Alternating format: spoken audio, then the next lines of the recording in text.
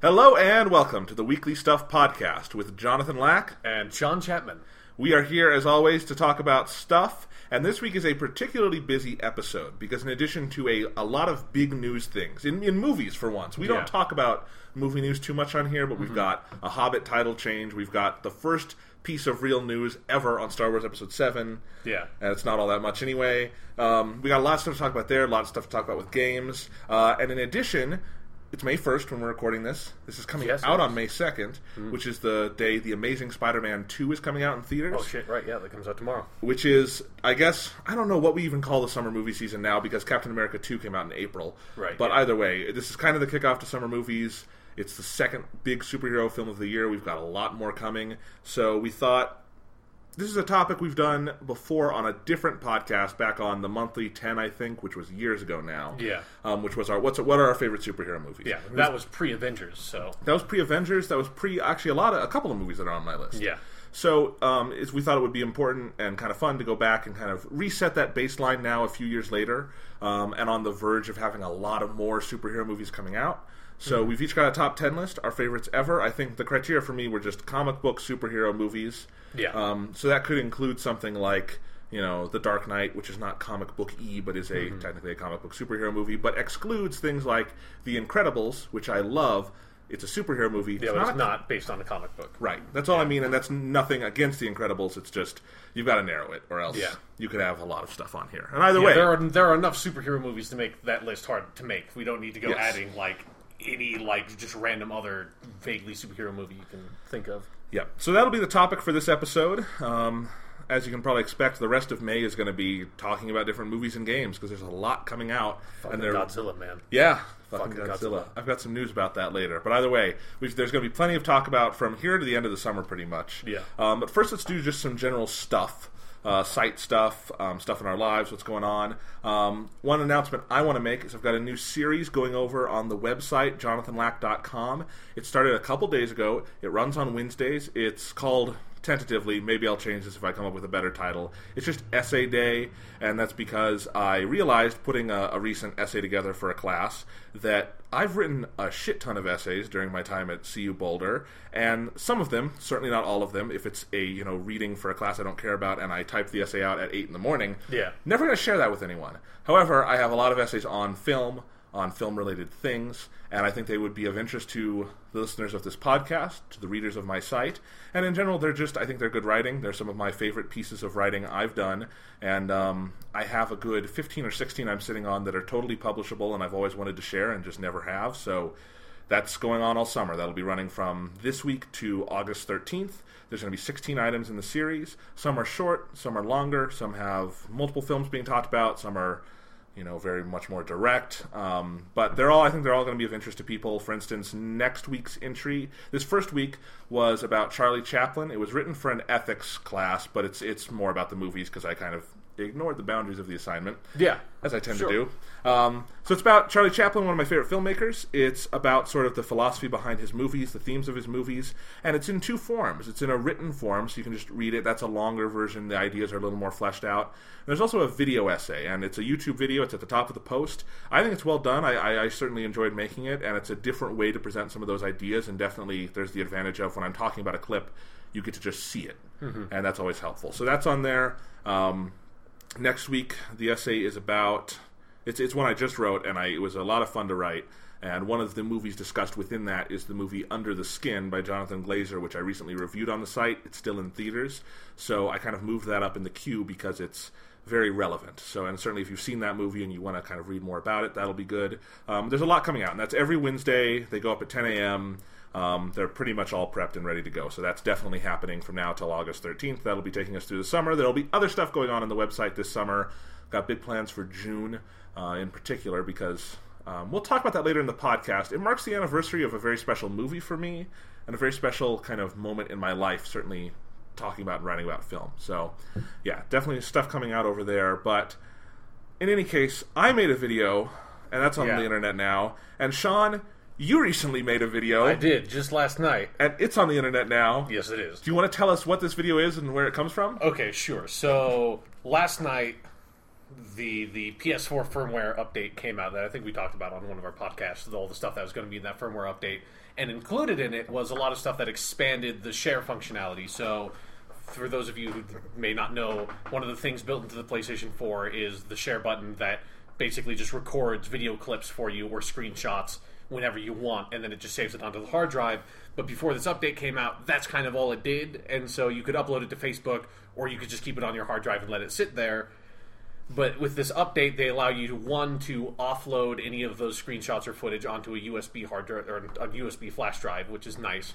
And then also they came out with this free sort of software editing suite called Share Factory, where you can take in multiple clips and sort of build out a little video of this. It's a little more than like totally basic, but it's not like really advanced either, because it's also you have to control everything with a controller, so it's not like super crazy computer stuff. But you can split clips, add music. You can add your own custom music, but they also have a selection of like 9 different songs, one of which is clearly like the only song that anyone has used in any of the videos I've seen, which is the one that's in my video, called My Generation, but it's just not the Who song My Generation. It just said it's My Generation. That's disappointing. Yeah, but then you have transitions and all this dumb nonsense.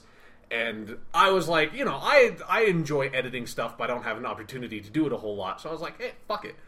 I've got exactly 4 clips on my hard drive, and actually I didn't have like an hour of spare time because I really should have been working on an essay, and I was like, well, fuck that. I'm going to, instead of making something really serious and spend a lot of like intellectual effort on it, I want to make something really dumb and spend a lot of intellectual effort on it. So I took my 4 clips, which were 2 videos that I made intentionally, which were glitches that happened to me in Killzone and Assassin's Creed 4, and then 2 other video clips, which were clips from Infamous Second Son that I don't know where they came from. They were just there on my hard drive, so I think they got saved accidentally. So I took all those clips and I put them together, and I made a dumb thing with it. It's awesome. It's a lot of fun. It's hilarious, and it's on JonathanLack.com if you go to the page for this podcast. Or I'll throw it in the podcast archive for this week too. So it'll be in a couple of places there. It'll be embedded as a YouTube video. Watch it. It's a lot of fun. Yeah, and I should say, because the main reason I did it was just to see what the Share Factory, the tools were like, and then I kind of made like a whole thing out of it. But the tools are pretty extensive. Like, there are a couple of features that are there or that are not there that need to be in there. I think for a lot of stuff, like particularly the big one that they don't have is fading in and fading out music like that. That's a problem. I think there would be a way to sort of like rig that together by like splitting clips and like altering the volume of the music in like very small individual like fractions of a second long chunks. But that's not a great way to try to go about that, so there's like maybe a way you could kind of do it.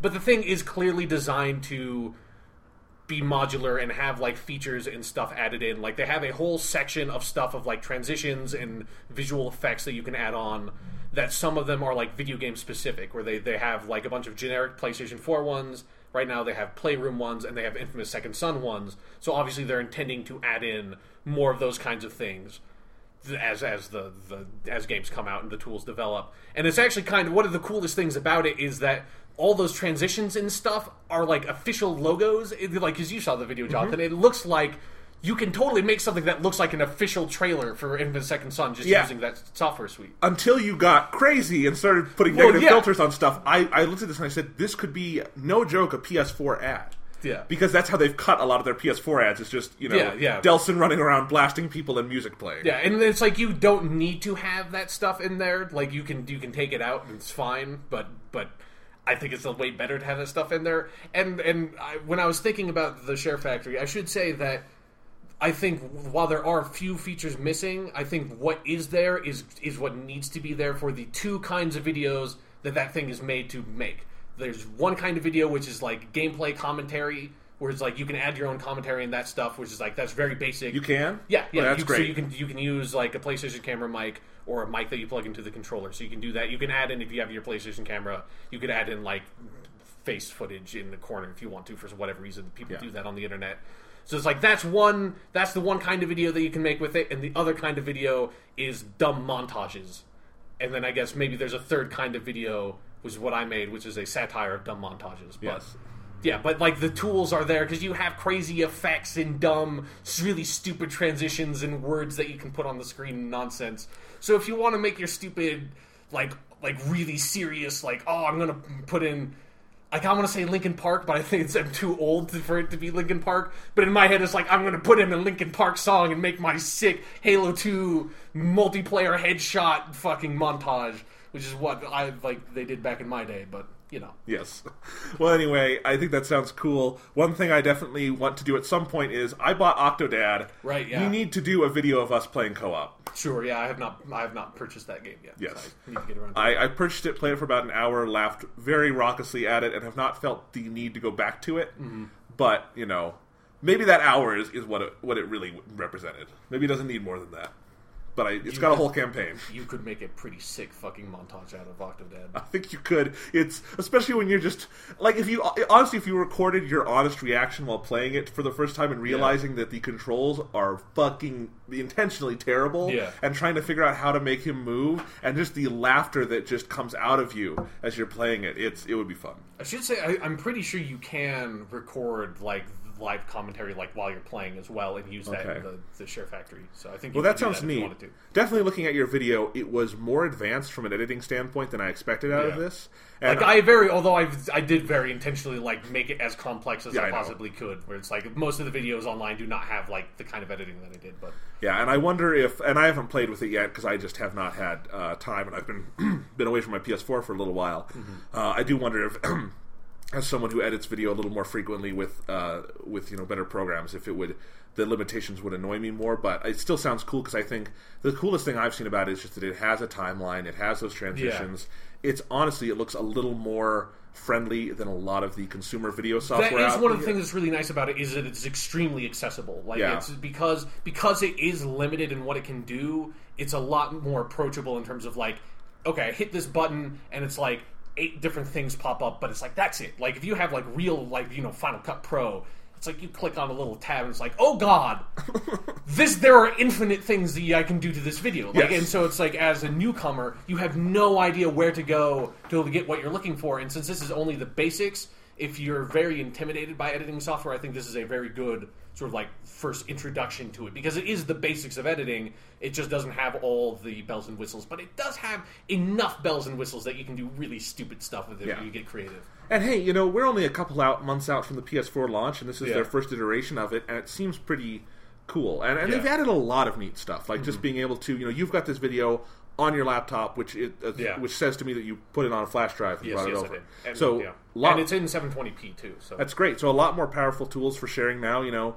All of the 1.7 updates are there in the patch notes if you want to go look at them. Yeah. And I've played with a couple of them. I dimmed the light bar on my controller immediately. That's basically what I've done so far. Everybody did the minute they downloaded that patch. Yeah. It doesn't fix my overall problem with the light bar, which is that when I'm watching movies, if I don't have it in the right position, it glares off the TV.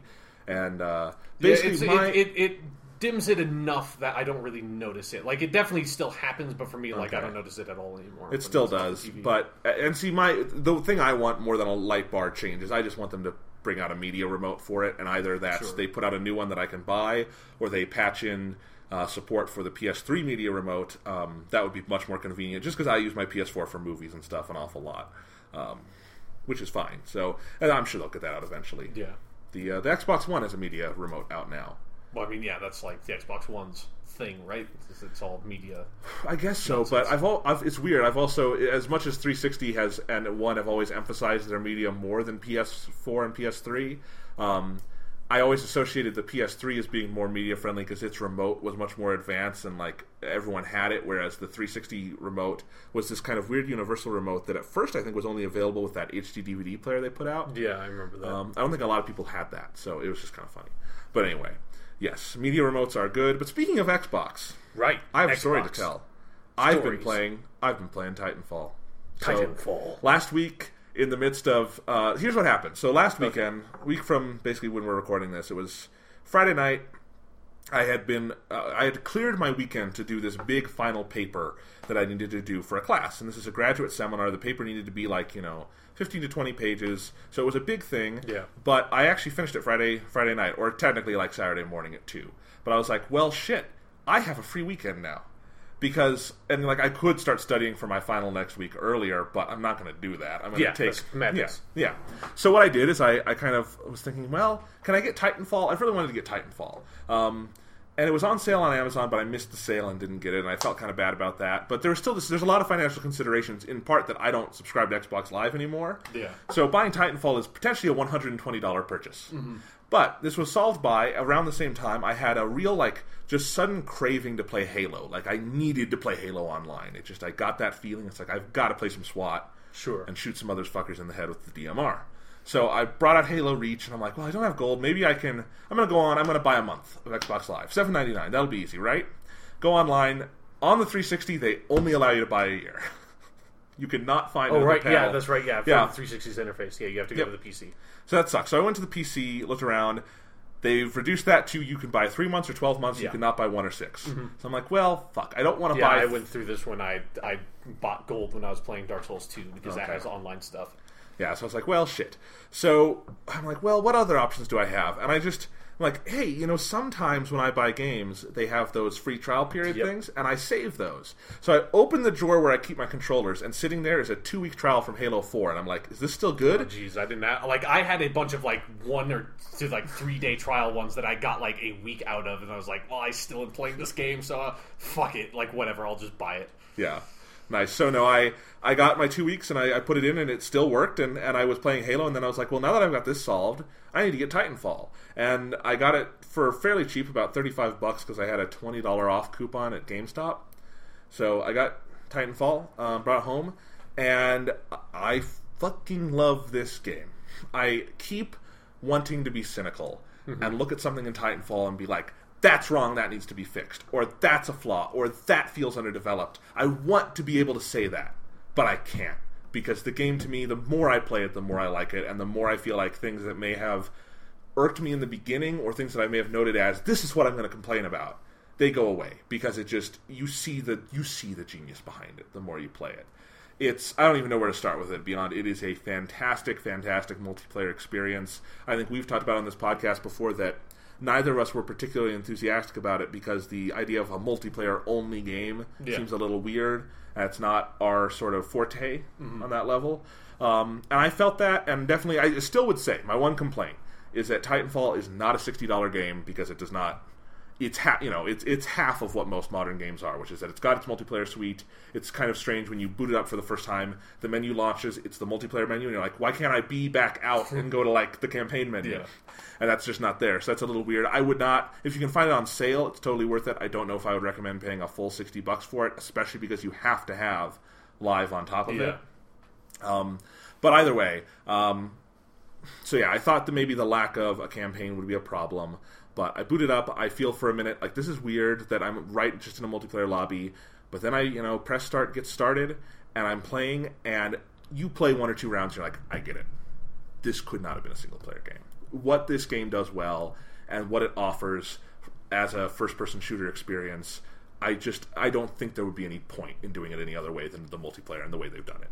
And it's, a lot of the refinements are small based on in comparison to what other first person shooters are, but they have this, and some of them are big, like the whole Titan thing, but I think they have this sort of long tail of fallout because of that. And overall, it's just the scale of Titanfall, the level of strategy involved while playing it, the level of tension I get while playing it, the level of investment I have. I don't think I've ever felt that in a first person player suite outside of maybe the heyday of Halo 3 or Halo Reach, and even then, I don't know about that. It's really refined and it's really fun, and it's just everything about it feels so new to me. Just the scale and the way you play it. One of the other things that worried me about it is that I've never been all that enthusiastic about Call of Duty multiplayer, and this is by the Call of Duty guys. Yeah, and these are also by the Call of Duty guys who made the Modern Warfare multiplayer suite, which was genius. Yeah, and then ruined it with Modern Warfare 2. Which is not so genius. Sure. So I was a little worried about all that, because I'm not a fan of Call of Duty. I think Call of Duty for me is a little almost too fast-paced. You run out, you die, you run out, you die, you run out, you die. Even if you get to a round where you're feeling like you're kind of good at it, it's really fast like that. And Titanfall, I think it's aesthetically similar to Call of Duty, although it's a much, much prettier game than Call of Duty has ever been to me. It's not just gray. And in any case, so yeah, what was I saying? Yeah, it doesn't feel like Call of Duty on a fundamental just gameplay level because it's not that fast-paced. There's always a lot going on. But I actually feel like you die fairly rarely. Like, that's a big thing when that happens in Titanfall. So you don't just run out and die, try again, run out and die. My general is 5 or less deaths per round. And these are long rounds. And that's just because there's multiple things to do. Like, in one life, you might be in a Titan, out of a Titan, back in. If you're playing it right, because it's only 6v6, and then they populate the world with some AI characters, there's a lot more to it, even in just Slayer, than just going out and killing people. So any match you play here, it feels like there's a lot more to it than what the traditional sort of FPS multiplayer structure is. And I really love it. And I could go into detail on some of the individual game modes, like, attrition is Slayer, but it's so much more fun than any just straight Slayer or go out and kill game. I don't know. Everyone, Team Deathmatch, yeah. It's so much more fun than any of those have ever been to me. They've got a version of Domination. What's it called here? It's called Hardpoint. It's like territories, domination. Yeah. It's phenomenal, best version of that kind of game type I've ever played. And Capture the Flag, I've played a couple of rounds of Capture the Flag. They are very long, and the first round of Capture the Flag I played floored me. Like, I felt like it finished, and I just realized I was just like way back in my seat. Like, oh, holy fuck, that was the best, no question, no contest, best round of Capture the Flag I've ever played. I just feel like everything Titanfall has to offer, the Titan system, some of the different loadout structures they have, the parkour stuff you have, the way the maps are laid out, the way rounds progress, all of it makes for such an immersive experience, such a fun experience. It's a phenomenal game. And on the Xbox 360, it runs just fine. There's no problems. I think, I remember reading Digital Foundry reports saying it's a little bit above 30 frames per second. It's kind of like Infamous Second Son, and then the frame rate's unlocked. It is unlocked. Yeah, it's definitely not running at 60 frames, but it's also not crazy, it's only running at 22 frames per second or something like that. The frame rate isn't a problem, except there's a lot of screen tearing. Oh yeah, that's something they could fix down the line. We'll see. I think if they locked the frame rate, because they would have to put in VSync, which would kill the frame rate. So. Oh, okay. Never mind, and it's not a huge problem, you just notice it every once in a while. But that's the only technical problem I could see. I mean, graphically, it looks like a 360 game to me. It actually looks, the look of it, the way the textures look reminds me an awful lot of Halo 2. Where those, if you remember, the textures in Halo 2 almost looked hand-drawn in a weird way, because they were very kind of weird. The texture was different.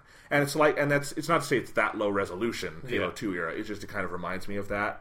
But no, graphically it's great. It kind of reminds me of how Mass Effect 3 was a graphical downgrade from 1 and 2 in some sense, because things had a little less fidelity to them, but that was so they could put more assets on screen. Yeah. Titanfall's the same way. I mean, there's some texture pop in, but there's never, the draw distance is perfect.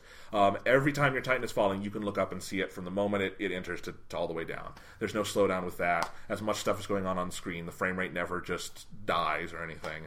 So it runs really well, and I will say, from a multiplayer matchmaking standpoint, easily, by far, no question, the smoothest I've ever seen. You are never waiting. When you start, it kicks you into a match, or it kicks you into a lobby that's about to start. And when you finish a match, your lobby, it's counting down from 90 seconds, and I think I've had once where it had to restart that process, and that's because most people dropped out. But other than that, it's every 90 seconds you're playing.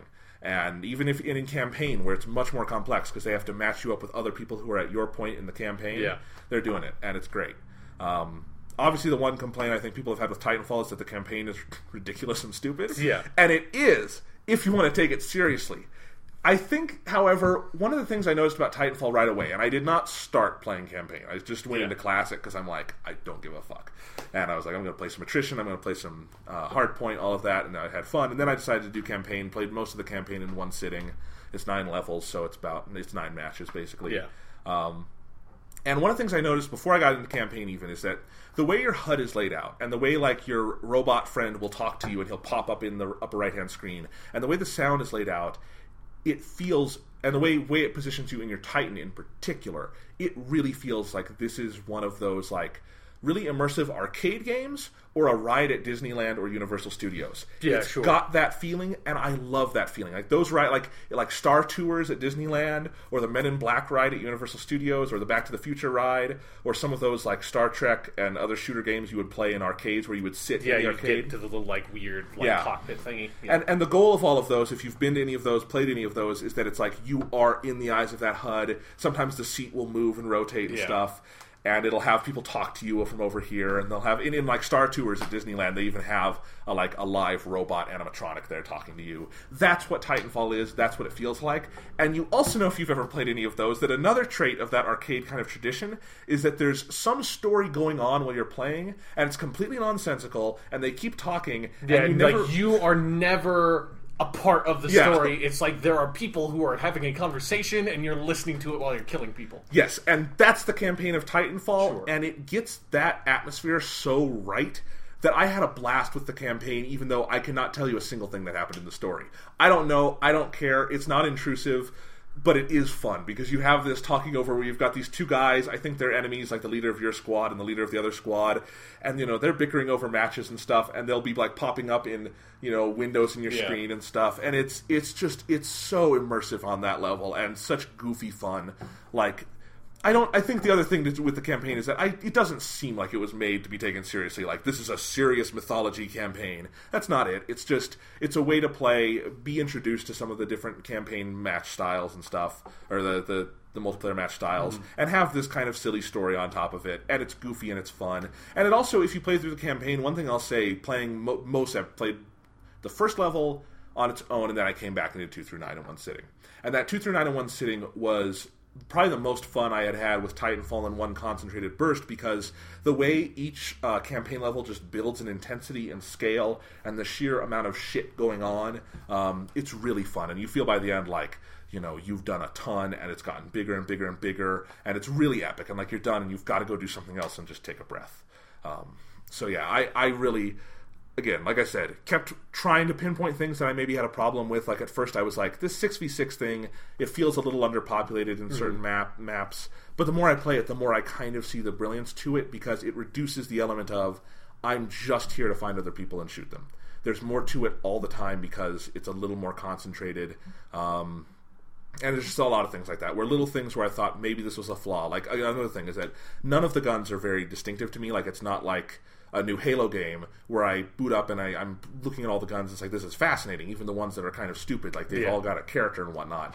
That's not the guns in Titanfall at all, but that's because I don't think they want you to be focusing on that element as much. Like, there is a leveling system, there is, you unlock stuff for your guns, but it's not so much that I have to level 50 and prestige and get everything on my rifle so that I can play the best way I can. That's really not the emphasis. It's there if you want to customize your gameplay style, which is really fun. In between every match, I'm customizing things just to tweak things from my experience playing the game and being like, you know what, I could have done better here, maybe I can add this to help me out there. So there's a lot going on, and it's very content-rich, and I'm really loving it, and I'll probably have to buy some additional Xbox Live on top of this, although I've got another free trial in Titanfall, so we'll see. Yeah, just keep those, just break out that massive pile of cards from the inside of boxes, and it's like, well, here we go. Yep. I never knew this day would come. I know. But anyway, yeah, I am enjoying Titanfall. It's been kind of interesting to go back to my 360 and get reacquainted with the 360 controller, which I had kind of forgotten how to hold. Like, I didn't quite know what to do with my middle fingers, and that's one of the things I don't like about the controller is I never quite know what to do with my middle fingers on it, where I'm holding it. Well, I have an answer. You put your index fingers on the bumper and your middle fingers on the trigger, because why would you not have a finger on both of those buttons? It is entirely possible to, you crazy people. Okay.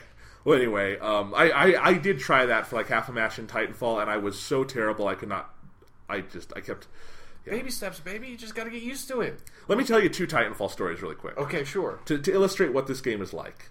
So, I mean, and there's a lot of moments where just the general story is always just when things open up around the middle of the match and like half of the people have a Titan and half of the people are still pilots, it's crazy because you have all these moments where you're running out there and, you're a pilot fighting a Titan, and that's awesome, or you're a Titan fighting a Titan, and my favorite thing to do is melee punch other Titans. It's like Pacific Rim. It's giant robots fighting. It's awesome. And definitely when you're on the ground, there's a couple moments in the Michael Bay Transformers movies from an action standpoint that are interesting for how it shows how the humans fight the robots. They're very minor and scattered, but like there's one I remember in the first Transformers movie where the soldier guy who's always there, like he's trying to kill one of the Transformers and he like shoots himself under it and like slides under it and shoots it. Yeah, that's exactly what I was thinking. Yeah, that's a cool moment. Grenade launcher. And there's a lot of moments that feel like that in Titanfall where you're just kind of using your own kind of wits and physical skills to overpower these Titans, but you have to be really kind of sneaky about it. And that's really fun. So that's kind of the general thing. But one story that happened to me that was just amazing, and like it was the moment that I knew I just loved this game, was what happened? Let me see if I had notes on it. But I know how it started was that I got my Titan. It came down. Prepare for Titanfall, and it came down, and I got in it, and I was just sort of. I moved out for a second, and then I was immediately ambushed by like 5 other Titans. Like the entire other team had Titans. They got on me. If you're in that situation, you're fucked. So my health got low immediately. I bailed and ran away. And usually when that happens, your Titan dies. Like I just know it's going to die. They're going to kill it. But I bailed, ran away, and I was off doing some other stuff. And later in the round, I'm fighting this other Titan. I'm helping a teammate who's in his Titan, and I've got my anti-Titan weapon, and I'm fighting, and the other guy's fighting. And what's good, those moments are great because if your teammate is in a Titan and the opponent is in a Titan, you can help your teammate by being on the ground, and he'll be distracting the Titan, and you can deal the heavy damage. Mm-hmm. That's really good. But then he died. He explodes. The other Titan is still alive, and he turns on me, and I'm firing, but I know I'm going to die. And right at the moment I'm going to die, another Titan comes in and just punches the other Titan out, and we kill him together. And I'm like, that was awesome. And then it says, press X to embark. And I'm like, that was my Titan! Oh. My Titan, Auto Titan, came over to me and saved my life and beat this other Titan to death. And then I got back in it and started fighting again. Nice. And he still had like just a modicum of health. Mm-hmm. And it was awesome. So there's stuff like that. The opposite of that was I've played 50 seconds of one round of a game type called Last Titan Standing. And I haven't gotten back into Last Titan Standing because something very embarrassing happens when I tried to play it.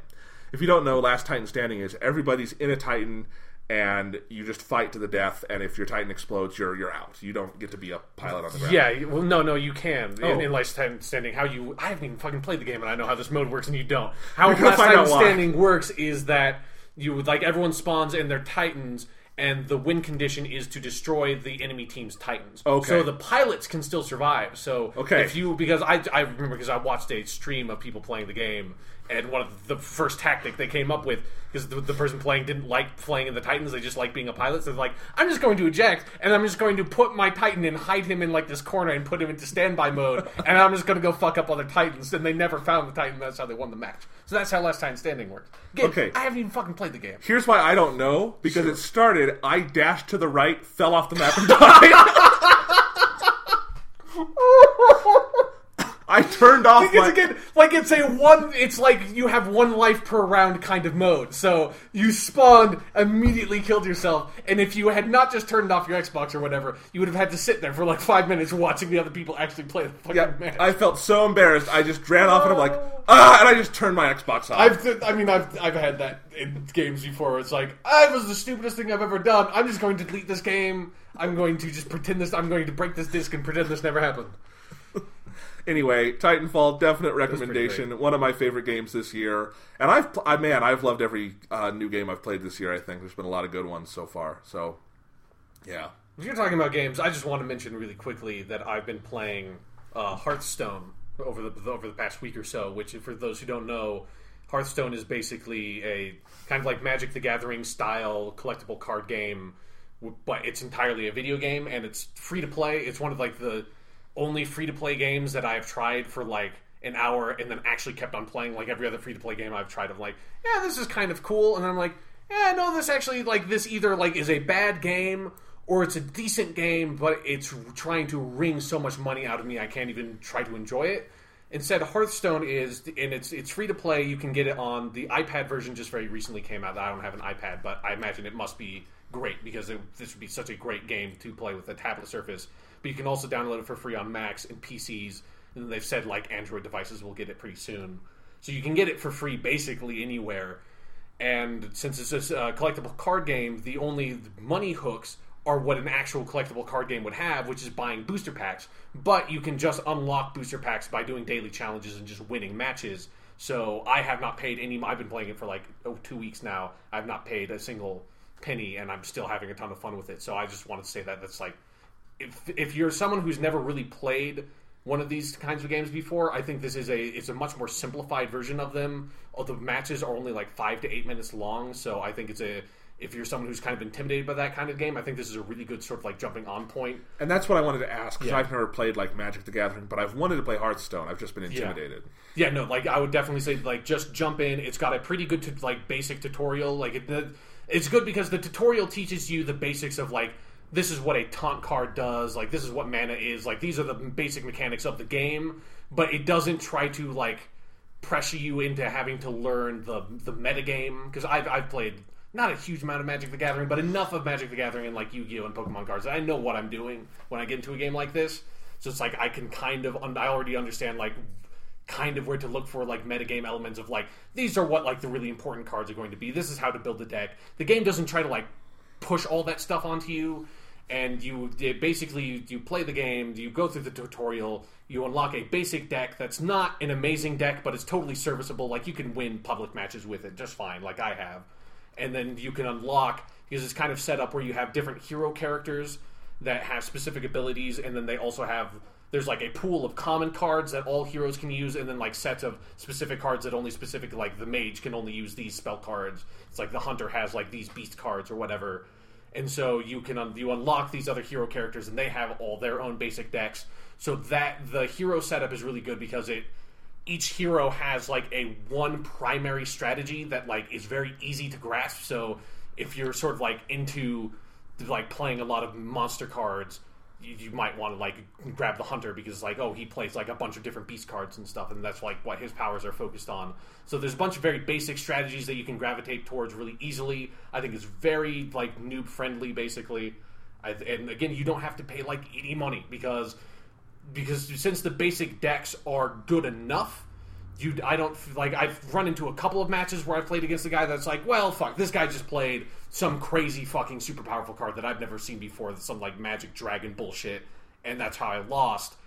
But most of the matches, it's been like, okay, like he has a couple of cards that I've never seen before that like it would have been nice if I had them, but I can get them by just playing the game, and I can still win. I win probably like 60% of the matches I play. So yeah, I would say since there's no barrier to entry whatsoever, and the matches again are super quick, which is one of my favorite things about it.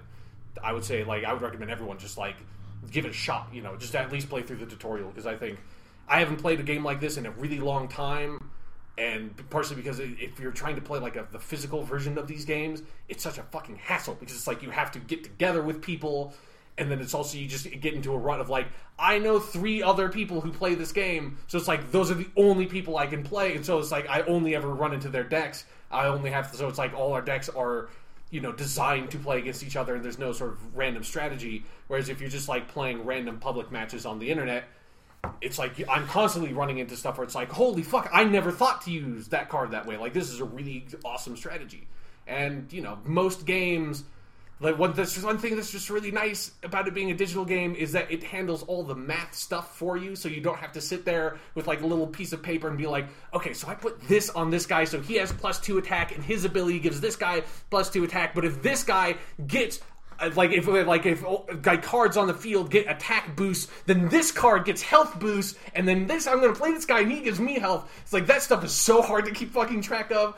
But this just like, it keeps track of all that for you, like all of that, so that's all hands off. So you just get to sit there and then just like do basic subtraction in your head and be like, and if this dude doesn't do anything in one turn, I can take out all his hit points and then I win. And that's the best feeling in the world when you're there and it's like, I have a fucking mathematical certainty within one turn I can beat you. That kind of stuff. That's great. So, I will definitely play this game now. I was a big Yu-Gi-Oh fan in my youth. Right, yeah. But I got into that rut where it was just my brother and I at a certain point. Yeah, so it's like, you're just like, it's like, I know every card you have in your deck. Like, this is fucking pointless. It's like, we know everything about each other's decks, so there's no mystery element. Whereas if this, it's constantly like, because especially since I only know like maybe half the cards in the game. And I should say that they're actually, if you want to get into Hearthstone, I would say now would be the time to try it, because they are going to release like an expansion pack over the summer. And my experience with these kinds of games are that the longer the game goes on for and the more cards they add into it, it's so much harder to get in. Whereas right now, it is a totally manageable amount of cards to sort of like be able to keep in the back of your head of like, I know basically if I'm playing a hunter, these are the kinds of cards he can have, so like I can account for that.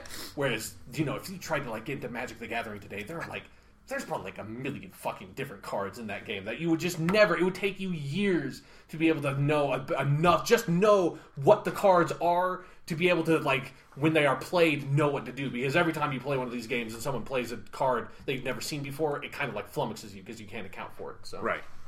Yeah, all right, it's super fun. So any other stuff to talk about? I don't think so. All right, let's move on to the news. Okay, so Sean, with the news today, I want to kind of go in thematic order more than kind of chronological order, because we've got some big stories, we've got some small stories. They're all kind of interesting. So let's go with movies first. All right. Big sort of news in movies this past week was that they finally announced the main cast for Star Wars Episode 7. Now, if you've been following Star Wars Episode 7, as we kind of have been on the podcast, you'll know that there's been nothing to follow. Yeah. Because we knew J.J. Abrams was making it. Mm-hmm. That was it. And then there were we basically knew that Harrison Ford, Carrie Fisher, and Mark Hamill were going to be in it. Although even then it had not been officially confirmed. Yeah. So there was a lot of rumor. But it was basically confirmed. Yes. A lot of rumor, a lot of speculation, a lot of actors were named that are not in the cast. So a lot of things like that.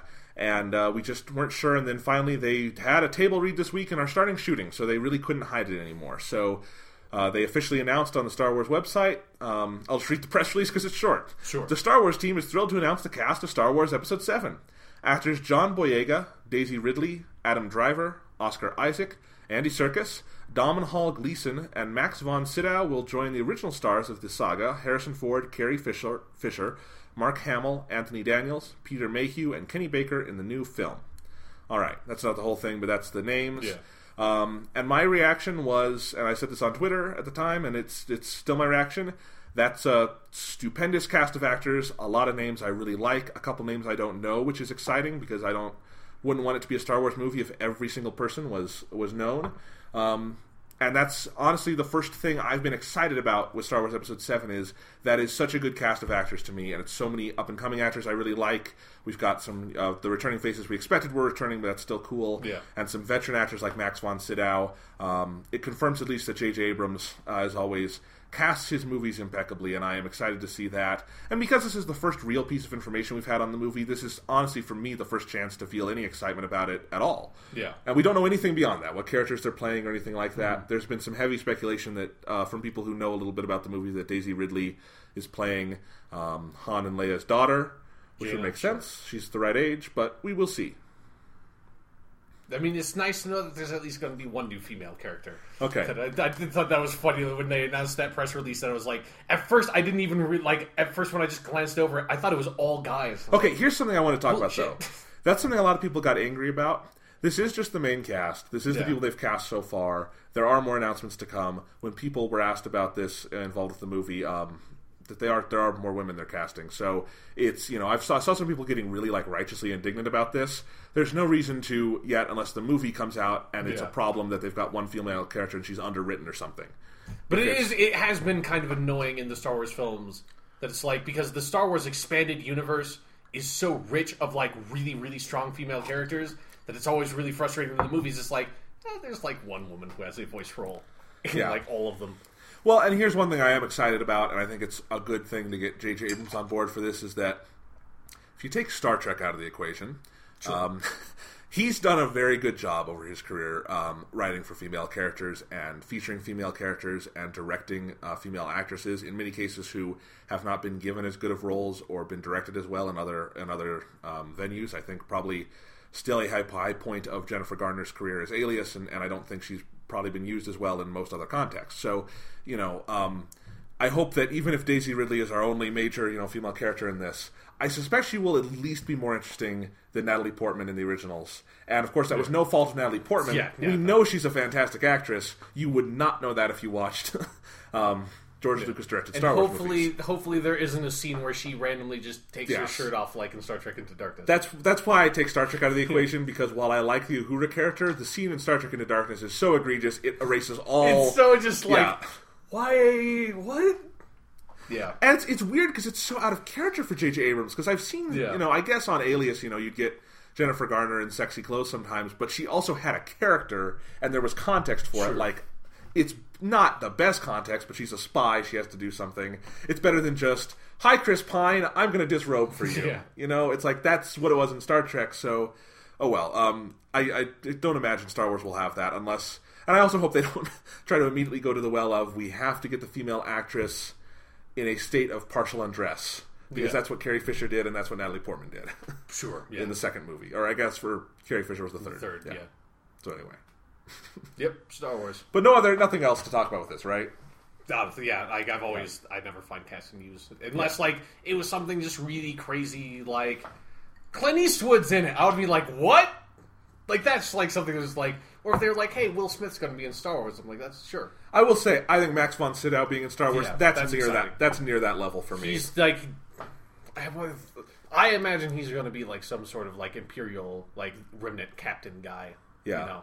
Like, Grand Moff Tarkin style. I was talking with a friend I have in the film department who's a huge Star Wars buff, and we were just saying all the different kinds of Star Wars archetypes Max von Sydow could effectively play, from Sith to... old yeah, Imperial. Like he could be a Sith, but I want him to be like Peter Cushing, Grand Moff Tarkin. That's probably that's what I see him as. That's probably my preference too. Yeah. But he's Max von Sydow. Whatever he does, he'll be awesome. And you've got Andy Serkis in there, which is cool. He'll probably be playing Jar Jar. Some people made that joke, and I'm like, yep, because that's what you get Andy Serkis for, to play a character everyone hates. No, I think there's a lot of exciting names there. I'm particularly happy to see Oscar Isaac and Adam Driver in there. Those are... Oscar Isaac was in Inside Llewyn Davis last year, one of the best performances of that year, and Adam Driver is one of the stars of HBO's Girls, and he's fantastic on that. And they are both interesting, and I can see all these actors being in this universe, so that's cool. Yeah. Yeah. I mean, honestly, if you were to put someone like a Will Smith in here, I don't think Will Smith fits with Star Wars. It would be really weird. Yeah. He's playing Lando Calrissian's son. Okay, I want that. I want that now. See, you just come to... I can find a role for Will Smith in any movie. Lord of the Rings. That one's actually kind of hard. I'll have to think about it. Come back to me on that one. All right. I'll get one. Maybe on our superhero list we can do that for every movie we talk about. Where does Will Smith fit in this? Okay. Spoiler, Hancock is on neither of our lists. Yeah. Also, Hancock's not based on the comic books. So. True. But so it's already disqualified. I've never even seen it. Anytime I can diss that movie because it's fucking awful, I need to. Because it's, as I said, fucking awful. Now, other Star Wars news. Right, Sean, Star Wars. Lucasfilm officially announced, and this is something we kind of expected, but it's official now. The Star Wars Extended Universe has been decanonized. The canon now extends only to the films and to the TV series that are officially licensed by Lucasfilm. Yeah, because there's that new, Star Wars Rebels series. I think that takes place in between 3 and 4, so that wouldn't be relevant anyways. Yeah, I mean, if they're making movies after 6, there's no room to do that unless you're adapting expanded universe stuff, and there's no way in hell they were ever going to do that. So they have to kind of clear the way for the canon, which is disappointing for me because there's a lot of those stories that I do really love, and it's like, that kind of sucks. Like, hopefully at least they take the ideas from it, Like, if she's playing Jaina, there you go. Like, that's... At least Jaina Solo is an expanded universe character that I really like. If they use her name, that'd be cool, yeah. Well, and they're not... They're also saying they're not putting this stuff out of print. They're not getting rid of it. They're going to publish future EU and existing under the a banner called Legends. Yeah. And they say the joystick article on this says the teams creating new content are still drawing inspiration from the EU. So, they're not, like, burning it. It's not like George Lucas with the original trilogy, like, hiding all existing prints. Sure. So anyway. Yeah, it's going to be a really complex situation going forward of, like, what is now... I mean, they kind of did that when, like, the Star Wars The Clone Wars series came out. Like, there's a lot of stuff that they... Like, little tiny things that they changed. But now, like, this is, like... There are, like, 40 years worth of books and comic books and just random bullshit set after the original trilogy that is, like... That, like, they're obviously, like they said, like, there are still people making stuff that builds off of that chronology because they've been doing that for decades, so it's like they don't want to just... there are storylines there that have not been finished and stuff like that obviously they're going to want to finish and not just, like, give up on it because the fucking movies are coming out because that would suck. So it's like, but now you're probably going to, like, tie in stuff to the new movies and nonsense. It's crazy. Mm-hmm. All right, so Sean, anything else to say about Star Wars? I don't think so. Okay. Well, then let's move on. Other news this week that was interesting. This had been rumored a couple weeks ago, made official last week on the Facebook page of the film. Peter Jackson announced that the final Hobbit movie, which was called The Hobbit, There and Back Again, obviously based on the alternate title for the J.R.R. Tolkien book, has been retitled The Hobbit, The Battle of Five Armies. Sean, are you righteously indignant about this? No, that seems like a massively more appropriate title for the third movie in the trilogy because... And actually, Peter Jackson said this. They got there in the last movie, so you can't very well call it There and Back. Like, it would be really funny if they just were like, "Yeah, we're just going to call it The Hobbit Back Again." It just sounds like that's like the direct-to-DVD sequel to The Hobbit. It's interesting. I understand that logic completely, and I agree with it. I still like the title, The Hobbit. Don't get me wrong, I love the title There and Back Again. I love that title, but it needs to be used appropriately. Okay. So that's fair, and he said, one of the things I liked he said is that when we put the box set out, I want to put There and Back Again on it. Yeah. Which is fine, that's fun. I think the one thing is that the Battle of Five Armies does not sound as final for a trilogy capper to me. But it's still fine. It's it's a little wordy. It's fine. It's better than one of the other titles they were apparently considering and had trademarked, which was Into the Fire. That sounds like the Hobbit video game subtitle. Yeah, I know. So anyway, it's The Hobbit, the Battle of Five Armies. So we know the Battle of Five Armies will be dramatized in the Hobbit series. Spoilers! Yeah. Jesus. I thought they were going to save that for a fourth film. Yes. That would be the funny version of this, is if they were splitting it into two more movies. Yeah. So it was The Hobbit, the Battle of Five Armies, and then The Hobbit There and Back Again. Yes. Yeah. Which is a clip show. Yeah, of all the movies with like little extra footage at the very end. The whole movie is Bilbo and Gandalf riding back, and every couple minutes they stop and say, Bilbo, do you remember when we did this? And then it's like, oh, Mr. Gandalf, do you remember when we fought Smaug? That's a great Gandalf and Bilbo impression. It's terrible. It's awful. Because, Ian McKellen and Martin Freeman, their voices sound exactly the same. I know, okay. So anyway, they are not splitting The Hobbit into a quadrilogy. Yeah. But it would be kind of funny if they did. That would be the funniest thing in the world. Especially with, if I were Peter Jackson, I would be slightly motivated to do that just because of the number of people still bitching about it without having seen all three movies. Yeah. And seeing if it works, it's hilarious. He just keeps on making, so it's like you can never complain about it, because if it's the thing's not done yet, how can you complain? You haven't seen the whole thing, so he just keeps on doing it. Yep. He just starts adapting one sentence from the book into a whole movie. Yes. All right. So anyway, in any case, it is better than An Unexpected Journey. Yes. Yes. All right. So let's see what else we got here. Zack Snyder. Yes. He directed Man of Steel. Among other films. Yes. Among Watchmen, 300, you know him. And, you forgot one, Jonathan. There's another movie he directed that you love. Sucker Punch? Yeah. Oh, I hate that movie. That great work of art. And it's funny because I legitimately love Zack Snyder's other films. But no, I did not like Sucker Punch. Anyway, he also directed a movie about owls that was animated, but no one remembers that one. What is it Legend? called? I think it's called something like Legend of the Guardians. Oh shit! I know what you're talking. I've never seen it, but I know what movie you're talking about. I didn't know he made that. Nobody saw it, Sean. Yeah. Because it flopped. But anyway, I think it's okay. No one held that against him because obviously. it was weird.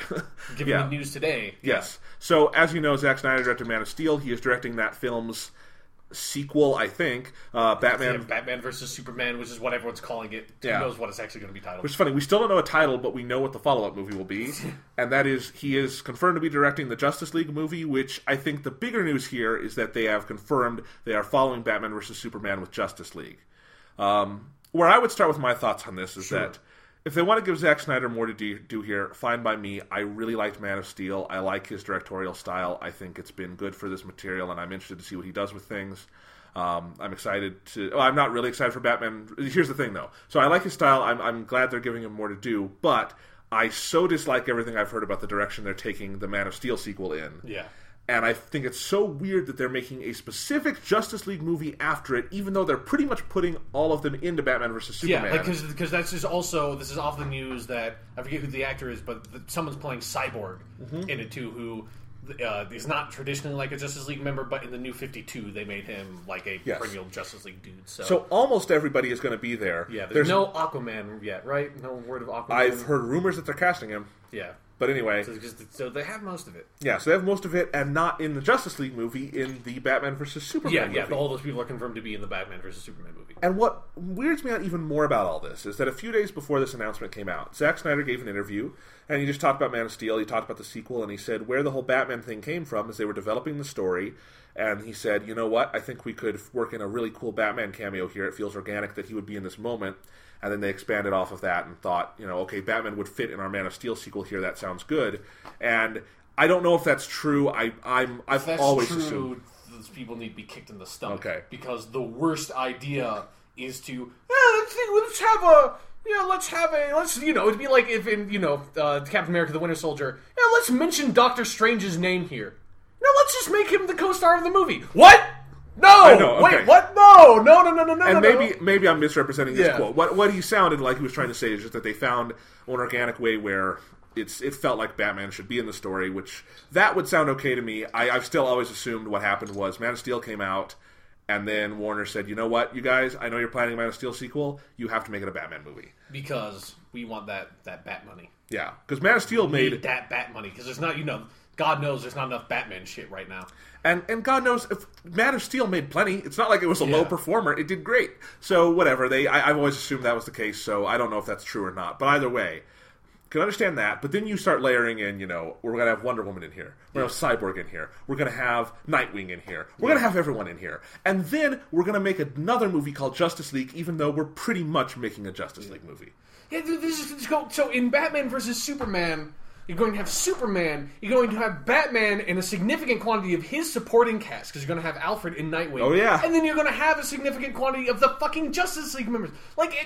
It's supposed to be a fucking Superman movie. What the fuck happened? I don't know. And it's also got Lex Luthor and all but at least Lex Luthor belongs in a fucking Superman I'm just saying there's a lot of characters. They've also got the full Superman supporting cast. Amy Adams is back. Lawrence Fishburne is back.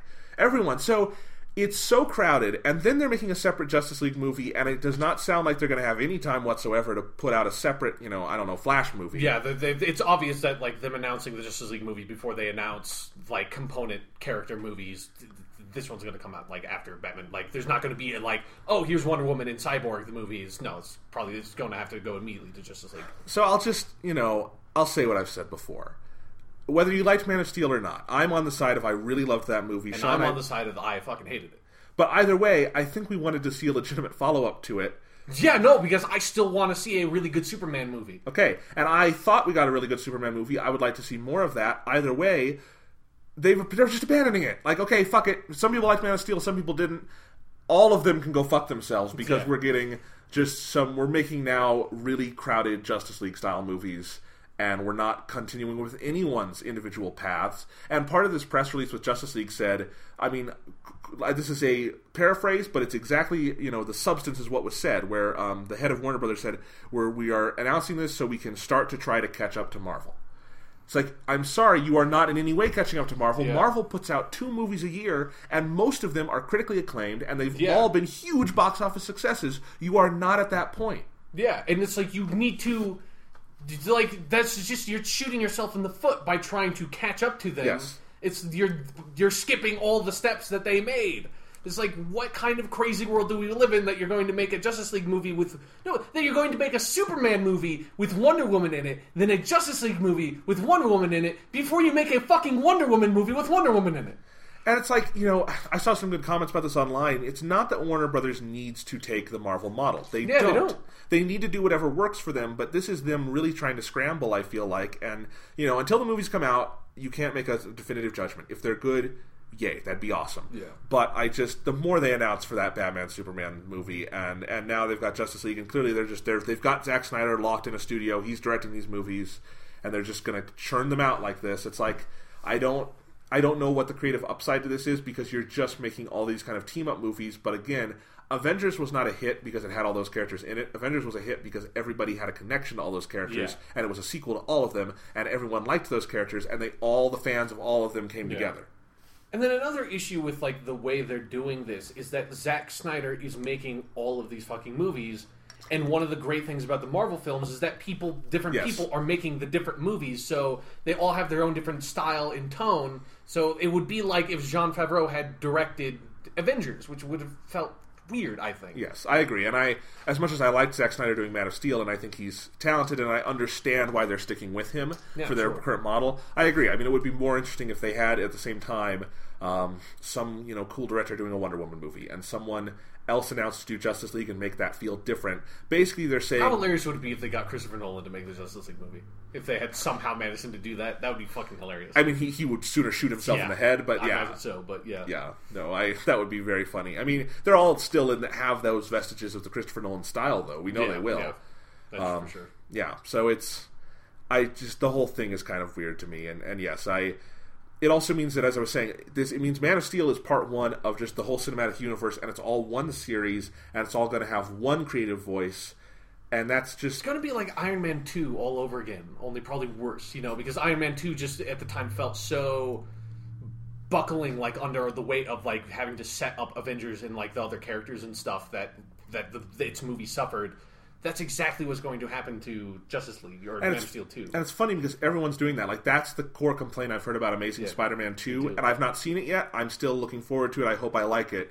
I'm not making a judgment or anything, but that's what I've heard about Amazing Spider-Man 2. The overwhelming response is that it's good, it's got good elements, but it also buckles under the weight of they're trying to spin off a whole movie universe. Mm-hmm. And that's not fair to Mark Webb and the people making that film. I wonder if, like, the movie that's going to come out after Justice League is Zack Snyder's The Legion of Doom movie. If they're making a fucking Sinister Six movie, might as well make a Legion of Doom movie. They've got other things to do first, like Wonder Woman. It's like... Well, apparently they don't, Jonathan, because they're making a fucking Justice League movie first. I still don't... Like, I still... How? Think about this. Yeah. We are going to have a fucking Black Widow movie before we have a Wonder Woman movie. Like, Wonder Woman is the woman superhero. Like, she is the one. How the fuck is it? It's Black Widow. Like, nobody knew who Black Widow was 5 years ago. How is that even possible? It's that Marvel and everyone they've employed are doing a great job, and everyone at DC is running around with their tails up their asses. Yeah. And, it's like... it's crazy. It's just weird, and it's the whole thing about the Justice League announcement is that they're going kind of all in on it, on this plan that I don't think anyone is excited about, and it just weirds me out a little, or a lot, Well, I want to know how you introduce a character who should be as significant as Wonder Woman in the context of a giant Batman-Superman story. Like, she doesn't have. Unless you're going to really simplify it, her origin should take some time. It should be talked about. And nobody knows Wonder Woman's origin. Like, everyone has heard Wonder Woman. No one knows her origin story, like publicly. So you can't just gloss over it like you can with Batman. Absolutely nobody knows who the fuck Cyborg is. I only know who Cyborg is because of the fucking Teen Titans cartoon. And if this Cyborg doesn't say booyah at least once, I'm out. I don't give a fuck. And, it would be like with the Wonder Woman connection, it would be like introducing Thor in an Iron Man movie. Yeah, exactly. It was just like, wait. Is that dude the fucking God of Thunder? Like, that's actually really appropriate because fucking Wonder Woman is an Amazonian princess who was made from clay and imbued with powers by the Greek gods. Doesn't exactly fit in with Alien and fucking Genius Billionaire Man. Like, they're so different. You can't just throw in fucking Greek goddess lady in there, Yep. And robot dude. And, all right. The Prince of Atlantis and all this nonsense. It's crazy. You want to talk about something a little happier? Sure. All right. They're going to fuck up Justice League. It's going to piss me off so much. Whatever. We've got Marvel movies. That's enough. Yeah, but I want DC movies to be good too. I do, but we're not, it's probably not happening. Yeah, you're probably right. All right. Especially not for me. Okay, so let's move on. I've got a couple quick announcements here of movies that are going to be playing in Denver this summer that I think I wanted to talk about here, just advocate for them a little bit. The original Godzilla film, Gojira, directed by Ishiro Honda from 1954. Yes. It's going to be playing at the Sea Film Center in Denver, formerly the Denver Film Center, if you're more familiar with it under that name. It's on Colfax. It's by the Tattered Cover. It's a great theater, and they do a lot of cool stuff like this, and they will be playing the original Japanese Godzilla from May 9th. I don't know if it'll be 1 week or more than that, maybe 2 weeks, but they'll have it as one of their movies there. It's a really nice theater. I've never gotten to see this on the big screen, so I'm excited about that. Yeah. And it's a fantastic movie, and if you've never seen it, that would be the time, because the new Godzilla movie is coming out. Yeah. And, just to be warned, if you're going to go see the Godzilla movie, and maybe you've seen other Godzilla movies... Yeah. The first movie is nothing like any of the other movies. The first movie is depressing as fuck. Yes. So... go in there knowing that movie is so fucking depressing. Oh my god! But it's a great movie. It's a fantastic film. But you need to be in the right mindset for it. You do. It's got some of the coolest, scariest effects ever in a movie. I think it's got some great atmosphere. It's really interesting, and I think if you are excited for the new Godzilla movie coming from Warner Brothers, you should see this movie because I know they're pulling from this Godzilla movie. Yeah, they're definitely doing it in that style. It's a lot more at least a lot more serious and right. I hope there's at least one Japanese scientist with an eye patch in the new movie. Well, we do have Ken Watanabe is in it, but I don't know if he's wearing an eye patch. He does not have an eye patch. I've seen photos. In the scenes we've seen. Oh, yeah, maybe that's a good point. Yeah. That is a good point. By the end of the movie, anything could happen. He does have, there was this new Asian trailer released for Godzilla. Did you see that? I didn't see it. It's got a great line at the end from Ken Watanabe. but I'm not going to spoil it for you. Okay. But it's got a great little scene there. So anyway, yeah, Godzilla's coming out May 16th. We're excited for that, and I'm going to try to catch this in Denver. That sounds cool. And the other thing, this has not been officially confirmed by the Alamo Drafthouse. If you don't know the Alamo Drafthouse, they're a theater. They were based out of Austin. They've expanded to a lot of places now. They're now in Denver, and I think I've been to every theater in the Denver area multiple times. I think the Drafthouse is the best theater probably in the whole state right now. And it's in Littleton. You should definitely check it out if you haven't. And there was a tweet yesterday from somebody else, but they retweeted it. The official Drafthouse Twitter retweeted it, so I think you can take this as fairly official, that Batman Mask of the Phantasm, which we will be talking about in a little bit. It's a great Batman movie. It's the movie from the animated series, and it's going to be One might argue, Jonathan, it is the best Batman movie. I think one might. Yeah. Absolutely. It's coming out. It's going to be playing at the Drafthouse on June 7th, they're saying now, and in 35mm, which is amazing. That's really cool, especially because I watched Mask of the Phantasm last night. I've got the official DVD of it, and it looks like fucking garbage. I think it came out in like either the late 90s or early 2000s. Yeah, it probably was late 90s. And they still haven't done a Blu-ray of it or anything, so short of that, 35mm is what you're going to need. Yeah. And that sounds cool, and the Drafthouse is a great theater, so if that comes to pass, they have not put tickets up yet on the Drafthouse because they're not scheduling out to June yet. But watch for that, because that's a great movie, and certainly if you've never seen it, that would be a great time to see it. Yeah, that would be a great way to watch it. So. Yeah. So, and those are both movies, like I said, I've never gotten to see at all on the big screen. So, also the Landmark Mayan, they're doing a couple of cool movie screenings. I know they're showing Lawrence of Arabia sometime in May, and sometime in June they're showing Seven Samurai. That is also a good movie. So yeah, lots of good movies. Summer, a lot of these theaters are doing cool stuff during the summer, but I wanted to note those two because they are relevant to current and future topics of the podcast. Yes. So anyway, let's move on, Sean. Quick couple bits of gaming news. Gaming news. Just wanted to mention we have heard about this, but this podcast is being recorded before it comes out. Atlas has teased that they are going to be giving a big Persona update. They're going to be talking about the new Persona movie, about the first Persona movie, which has already come out, and they're going to the second half of the broadcast. This article says from Gamatsu will feature wonderful guests presenting the latest information on the series with significant amounts such as a new Persona project scheduled. So there's going to be some new Persona news. We will talk about it next week. We recorded before they made the announcement. Yeah. But our speculation is that it's probably not going to be a game because they're already coming out with like 4 games. Yeah. So it's probably some like animated project. Because they came out with an animated series that I didn't see because I don't think it's not very well regarded, but Persona Trinity Soul, which is sort of like a unique thing. So I'm going to guess it's probably going to be something like that. Okay. Some like unique animated series. Yeah, it would be. They can't have any more games in the pipeline. Yeah, like I don't even know what it would be. Like they're putting out fucking 3 Persona 4 or 4 Persona 4 spin-offs? Yes. Yeah, 4 Persona 4 like /3 spin-offs already. And it's like you can't. Maybe it's the fucking Persona 5 dancing game for all we know. Who knows? Before Persona 5 comes out. Yeah, exactly. No, yeah, so that's all we have there. Really quick, Drive Club has been given its PS4 release date finally in October. As far as who knows? You know, maybe. Like, I read this, I kind of only skimmed it, but on Polygon I read just like a really dumb thing where it said, like, one of the main reasons why they pushed it back is that they needed to get the dynamic menus right. Which was like... I should have paid more attention to it. I just kind of saw the headline and glanced at the article. I was like, that sounds really dumb. That sounds like a dumb reason to delay your game for nearly a year, but whatever. Yeah, no, that was... menus. Dynamic menus. And team-based racing. Still, I don't know what the fuck that is, but Drive Club will probably have it. Probably. So anyway, yeah, it's kind of funny just because Drive Club has this weird saga where it had this huge announcement at the PS4 announcement. Really fun. What might call it an orgasmic announcement, really. An orgasmic announcement. They just ejaculated excitement everywhere. Yeah, all over the car seats. All over the car seats.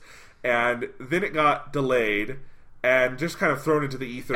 But the best part was that Drive Club was going to be the game that at the PS4's launch, everyone with PlayStation Plus, which would be everyone at the launch, would have a free trial version of the game. That didn't happen.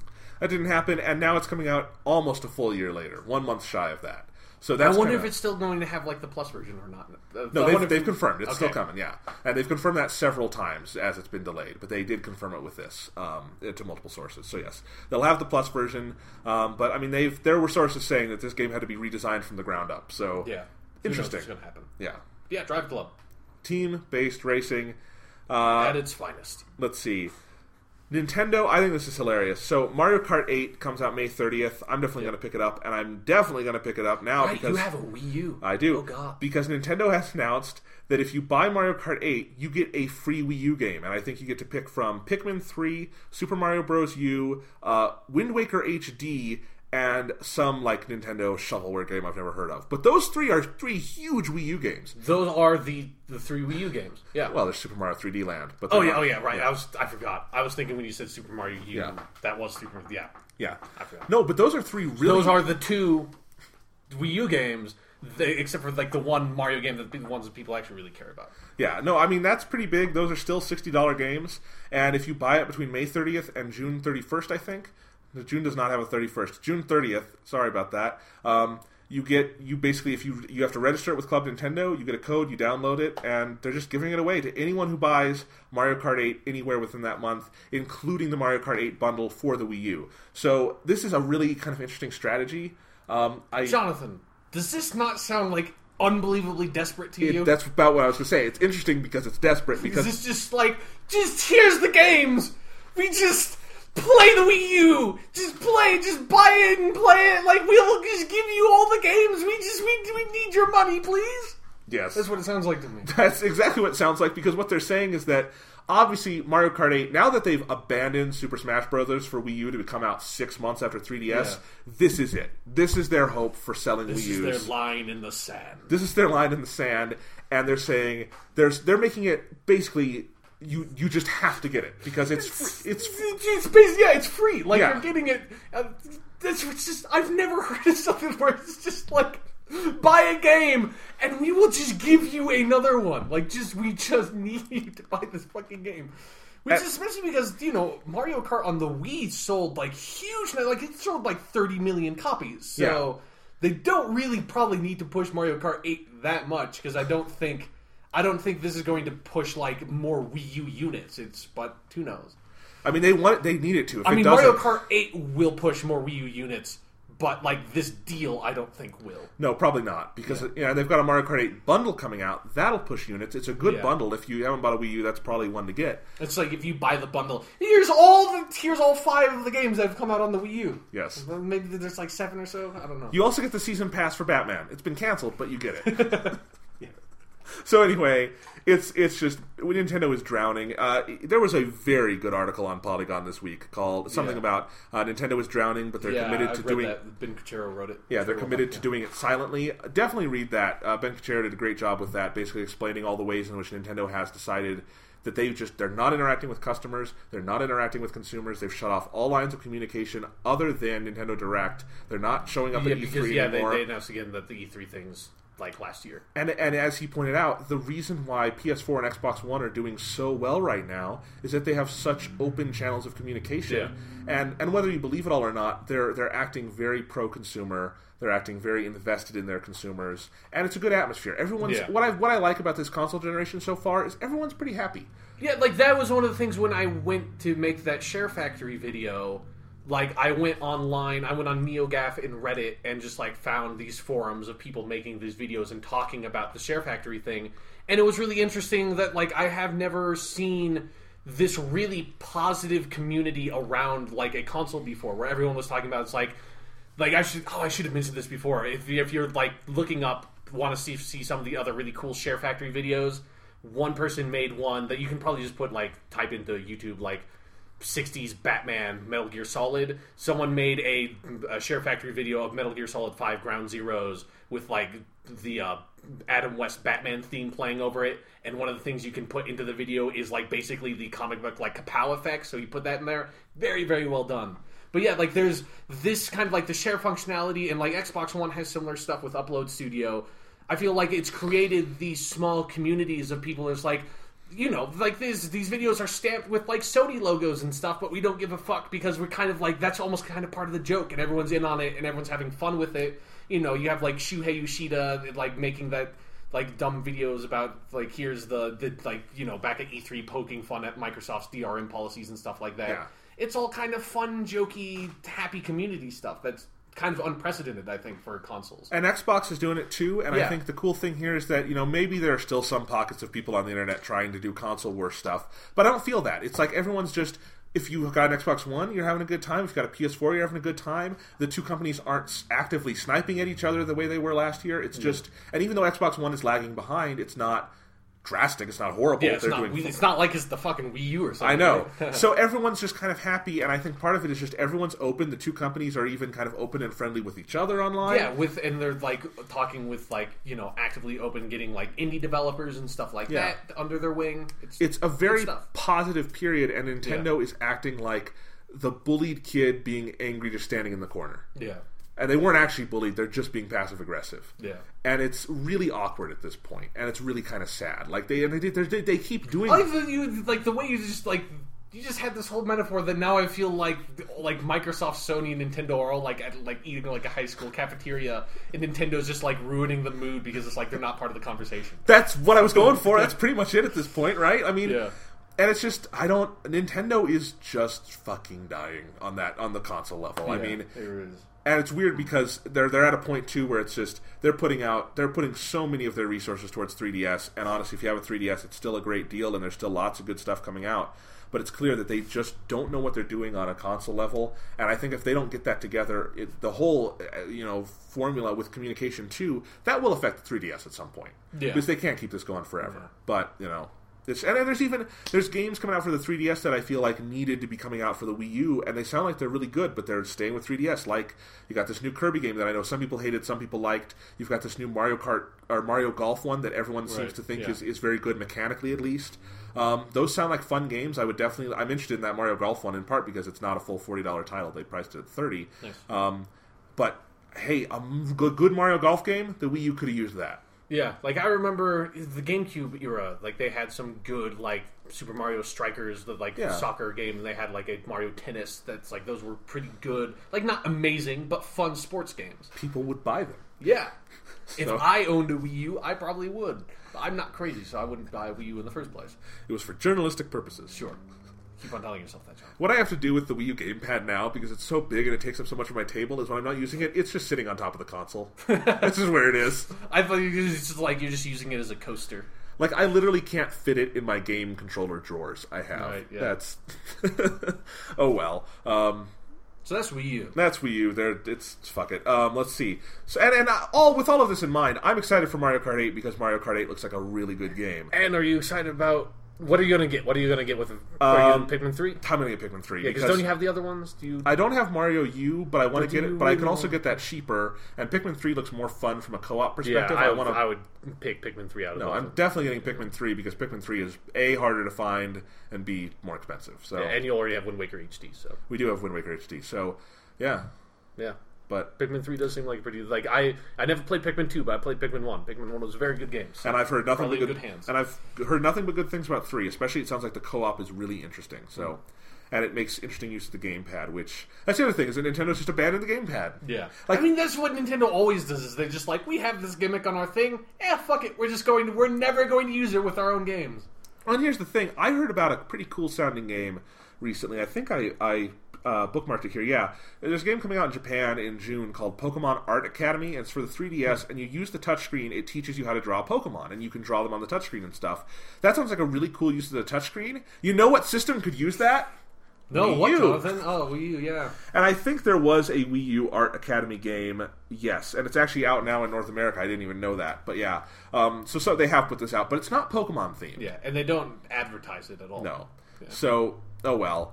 Let's move on. The only other bit of news here in video games is that PS4 continues their indie game march. We've got a bunch of... right, yeah. There's a huge announcement. They announced a ton, and I'll just go through the titles. I haven't heard of most of these. Some of them will be familiar to you, though. So they've got all these indie games. Some of them are brand new. Some of them are ports, but they're all going to be on the PS4 this summer, and they are Apotheon, Axiom Verge. Axiom Verge looks really cool. It's like a Metroid... It's like a Metroid game. I refuse to use the term Metroidvania. That term is fucking stupid. Why do you have to combine the two when Castlevania Symphony of the Night just took the style from Metroid games? It's just Metroid, so it's a Metroid style game. Fuck your Metroidvania bullshit. I agree with Sean. Not as strongly, but I agree with Sean. Because I watched the trailer for Axiom Verge, which I highly recommend it. That game looks fucking awesome. But they even say Metroidvania in the trailer. Fuck that. That genre name needs to die, and it needs to die fast, because it's fucking stupid. I agree. We've also got Chasm, Drifter, Scapegoat 2. That sounds fun. Ironclad Tactics, Jamestown Plus. I hope that's about like Jamestown, the North American colony. I mean, what else could it possibly be about? I don't know. I hope you get to like shoot aliens or something in Jamestown. And the next one is the one I'm most excited about. Nidhogg. What's that, Sean? It's a local multiplayer like competitive game where it's 2 players, and it's like you're like fencing. So you like it's 2D, and it's just really. I've never played it, but I've seen a lot of videos of people playing it. And it just looks like it's a really fun local multiplayer game of you just really fast paced, just stabbing dudes, trying to run across the screen, and then if you win, you get eaten by Nidhogg, who's the giant dragon from Norse mythology. So, I'm very excited for this game now. Yeah, it looks super fun. Got Skulls of the Shogun, another good title at least. Yeah. We have Source, which I assume is a game about the development of the Source engine at Valve. Yeah, I believe so as well. Yes. We have Spelunky, and that's been out for a while. It's a PS. Spelunky's been on everything like PS Vita and stuff. So well, and what's cool here is that it's cross-buy. So if you own the Vita or PS3, you get on PS4. I have it on all of those, so I'll be excited to play it on the PS4. I own it. I've never really played it, but it's like a roguelike game. Yeah, and then you've got Star Wall, Just the Tip. That game also looks super fun. That's also like a really cool looking local competitive multiplayer game. Nice. All right, so that's pretty much all the video game news. That actually sounds fun. Like a good summer with a lot of PS4 indie games. That and definitely good. Like games you can play with your friends and stuff too. So. Yeah, one of the games we haven't talked about yet, and I'd love to play with you sometime, Sean, is Towerfall Ascension. Right? Yeah, I've never played it. It's very fun. I've played a couple rounds with my brother. It's a really good couch multiplayer game, but I haven't played it in a while. So anyway, we got that and Octodad to look forward to. As fun. Nidhogg. All right. So Sean, you want to jump onto the topic? Yeah, let's do that. Da-da-da-da-da-da-da. Topic. That was disgraceful. You should just leave. Do you want to do a transition jingle? Bum. Topic. That was pretty bad too. That was way better than yours. Okay, fair enough. Let's move on to the topic. All right, Sean, what's our topic this week?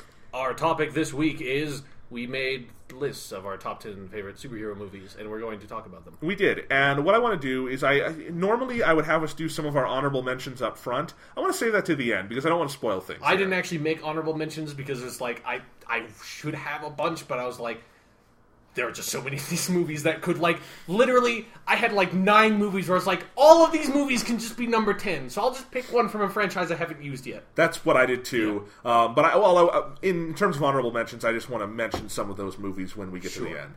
But for now, let's do our top 10s. First question, though, as always, is kind of what criteria were you using? How did you go about doing this? Okay, so for me... Although I did not use any, like, I did not specifically go in there and was like, I'm only going to have one movie from each franchise, although I think I basically did. Unless you count, like, using multiple heroes twice, but not in the same franchise, so I wouldn't count that anyways. But I didn't go in there thinking that, it just kind of ended up that way. Like I said, the number 10 spot was such a grab bag that I decided to just highlight a superhero franchise that was not anywhere else on the list. But yeah, I mean, I should say, for me...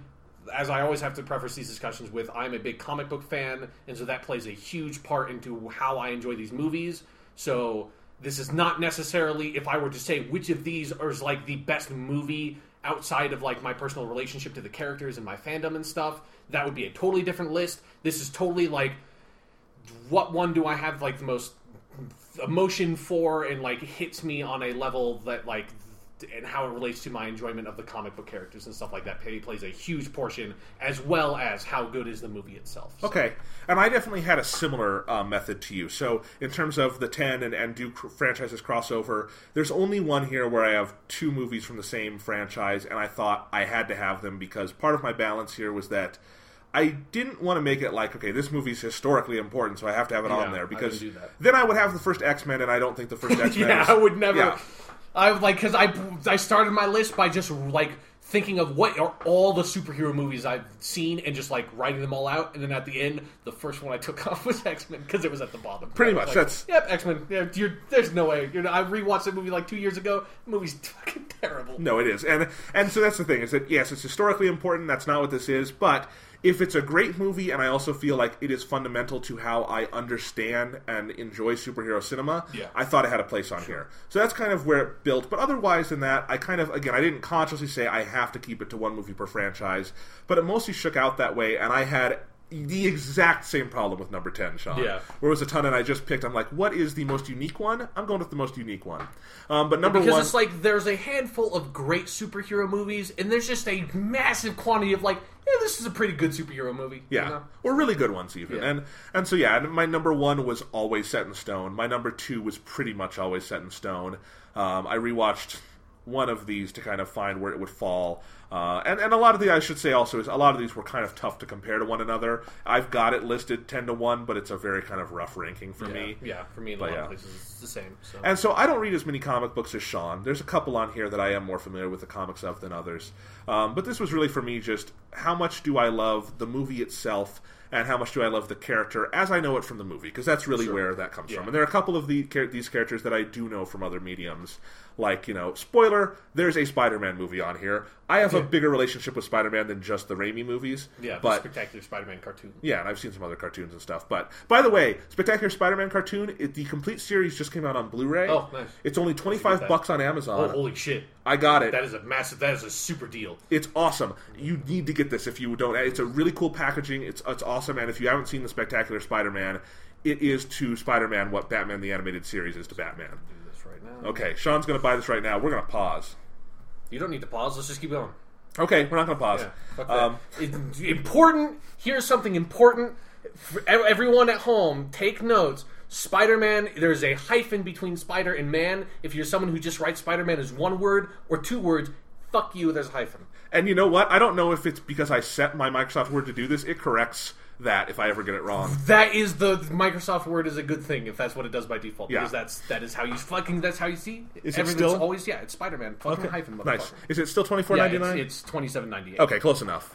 Yeah. So that is a massive deal. So yes. I mean, I'll say right now, when I have the whole series on DVD, but Season 2 never came out as a complete set. Mm-hmm. So for Season 2, you had to buy the individual volumes, and that cost me about $60. Yeah. So this was a good deal, and I get to consolidate, and it's one case on my shelf instead of, like, 6. Yeah, and obviously take this... I'm a huge Spider-Man fan, so take this as the fact that I just placed my order. This is a fucking massive ringing endorsement of Spectacular Spider-Man, the animated series. It is a tremendous adaptation of the characters, so... Yes, I am excited. I haven't had time to watch these Blu-rays yet, but I actually hope we can maybe over the summer watch this set and talk about the show a little bit. Sure, yeah, I would love to. So it's really good. It's so good. We can't talk about everything. Yeah, we've got other superhero shit to talk about. Let's move on. All right, it's on my way. It's on its way now. So. Okay, yay Amazon Prime. All right, so Sean, I'm going to kick it to you. Your number 10 best comic book superhero movie ever is The Wolverine. Interesting. This is one that almost made the cut for me. I love it. I just didn't find room for it. Yeah, for me, again, 10 was such a grab bag that I was just like, there should be an X-Men movie on here because, like, 2 and kind of 3 of the X-Men movies are pretty fucking good. So, but it really came down between Wolverine and X-Men First Class. And part of me wants to say that X-Men First Class is probably a better movie, but I like their use of Wolverine more in Wolverine than the way they use the characters in X-Men First Class. That it's like, while in X-Men First Class, Xavier and Magneto are tremendous, like the rest of the mutants I don't think are very interesting, and a lot of them are very odd choices, and they don't have a lot of screen time, and that really bugged me. Whereas Wolverine...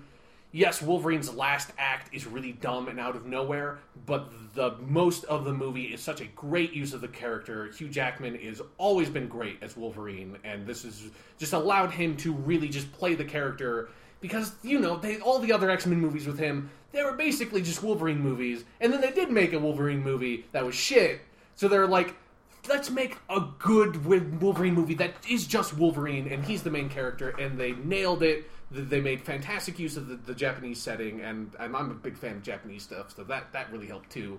Mm-hmm. So yeah, Wolverine, like I said, it's like all of these movies, you know, have problems, and Wolverine has its own, but it's the good things it does. Like it has that fucking tremendous action scene on the top of the bullet train midway through.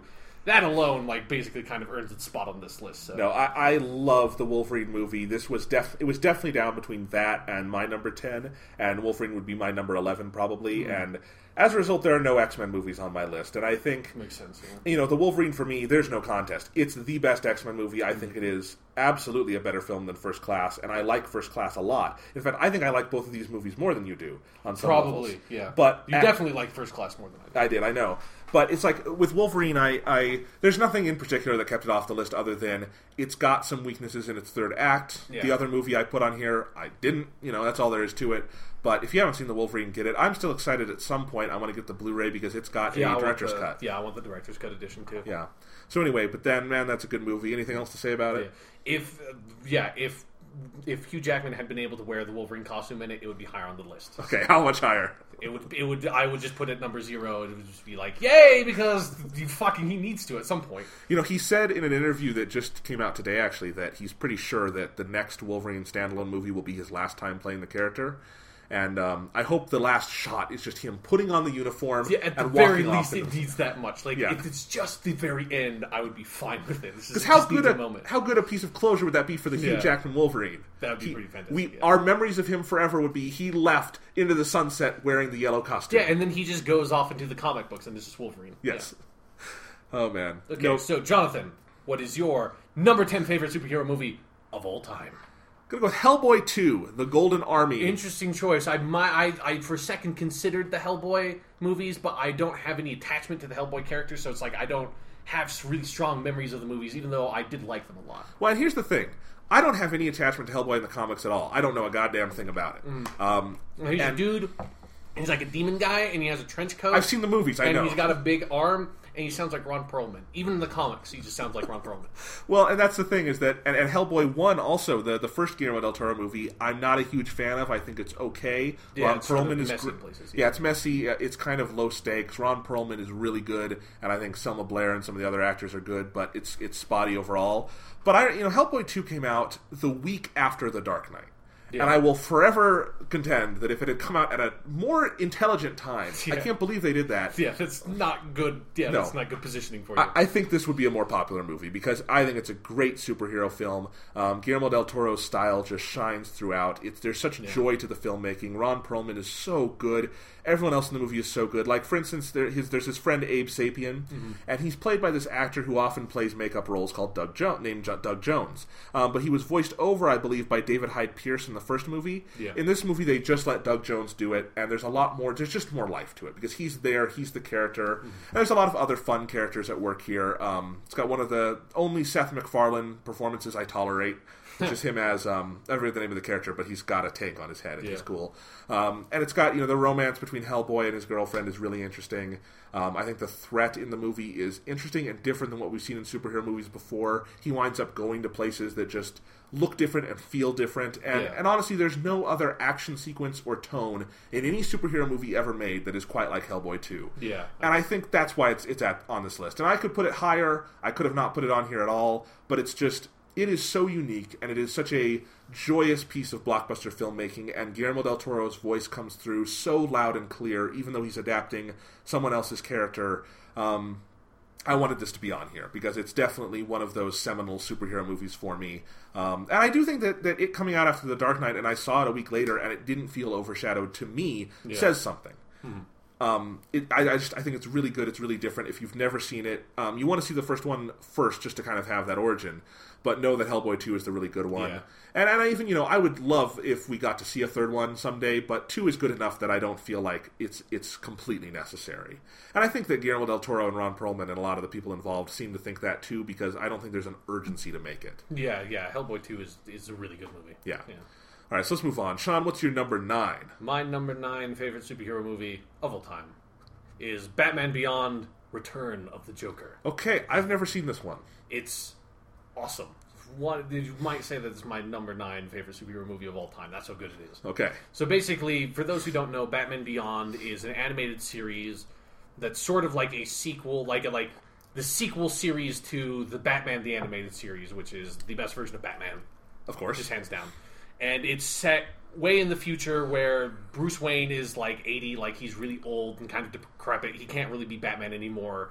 And so there's this kid named Terry Guinness who he like sort of encounters Bruce Wayne and discovers that Bruce Wayne was Batman, and sort of sneaks in, like puts on this like techno super Batman suit that Bruce Wayne had developed to sort of amplify himself as he was in his old age, because he couldn't fight anymore, so he needed like the sort of like exoskeleton suit to help him. And Terry McGinnis has like all this like crazy shit going on with his personal life. Terry McGinnis is basically like Batman Spider-Man, which is one of the main reasons why I really love the character. And the animated series, it's only like 3 seasons long, but it's really, really well done. It's a very unique take on the character. Like I said, it has like Terry and Bruce have a really, really interesting relationship with one another. Kevin Conroy voices old Bruce Wayne, but he brings in like a really fantastic performance, because he's not just Bruce Wayne. He is this old, crotchety, angry ass fucking Bruce Wayne who's alienated everybody in his life. Everyone hates him. He is completely and utterly alone, except for Abe the Bat Hound. They don't call him Bat Hound, but it's Abe. But he's there, and Barbara Gordon is the police commissioner, and it's a really, really great sort of like crazy cyberpunk future with Batman stories that have a sort of like Spider-Man humor to them as well, and the main character has a lot of that sort of like teenager personal life issues that Peter Parker has that I really like. And Batman Beyond: Return of the Joker was made after the series finished, and it features Mark Hamill returning in the role of the Joker, who sort of mysteriously appears in this future where the Joker had been killed in the past. And probably the best section of the whole movie is actually a flashback that is all in the style of the 4th season of the animated series of Batman, where it's got Batman is in it, Tim Drake, Robin is in it, Batgirl is in it, and they're all fighting Harley Quinn and Joker. And in that flashback, Joker is killed, Harley Quinn is killed, and so it's this huge mystery about how the Joker has returned. And so Terry McGinnis has to figure out like who this Joker is, where he comes from, and really prove himself as the Batman. And so like it is a really, really good animated film. It's not as good as Mask of the Phantasm, obviously, because Mask of the Phantasm might be higher on this list somewhere. But it is really well done. It's written by those people. It's performed by those people. It's got all that sense of style to it.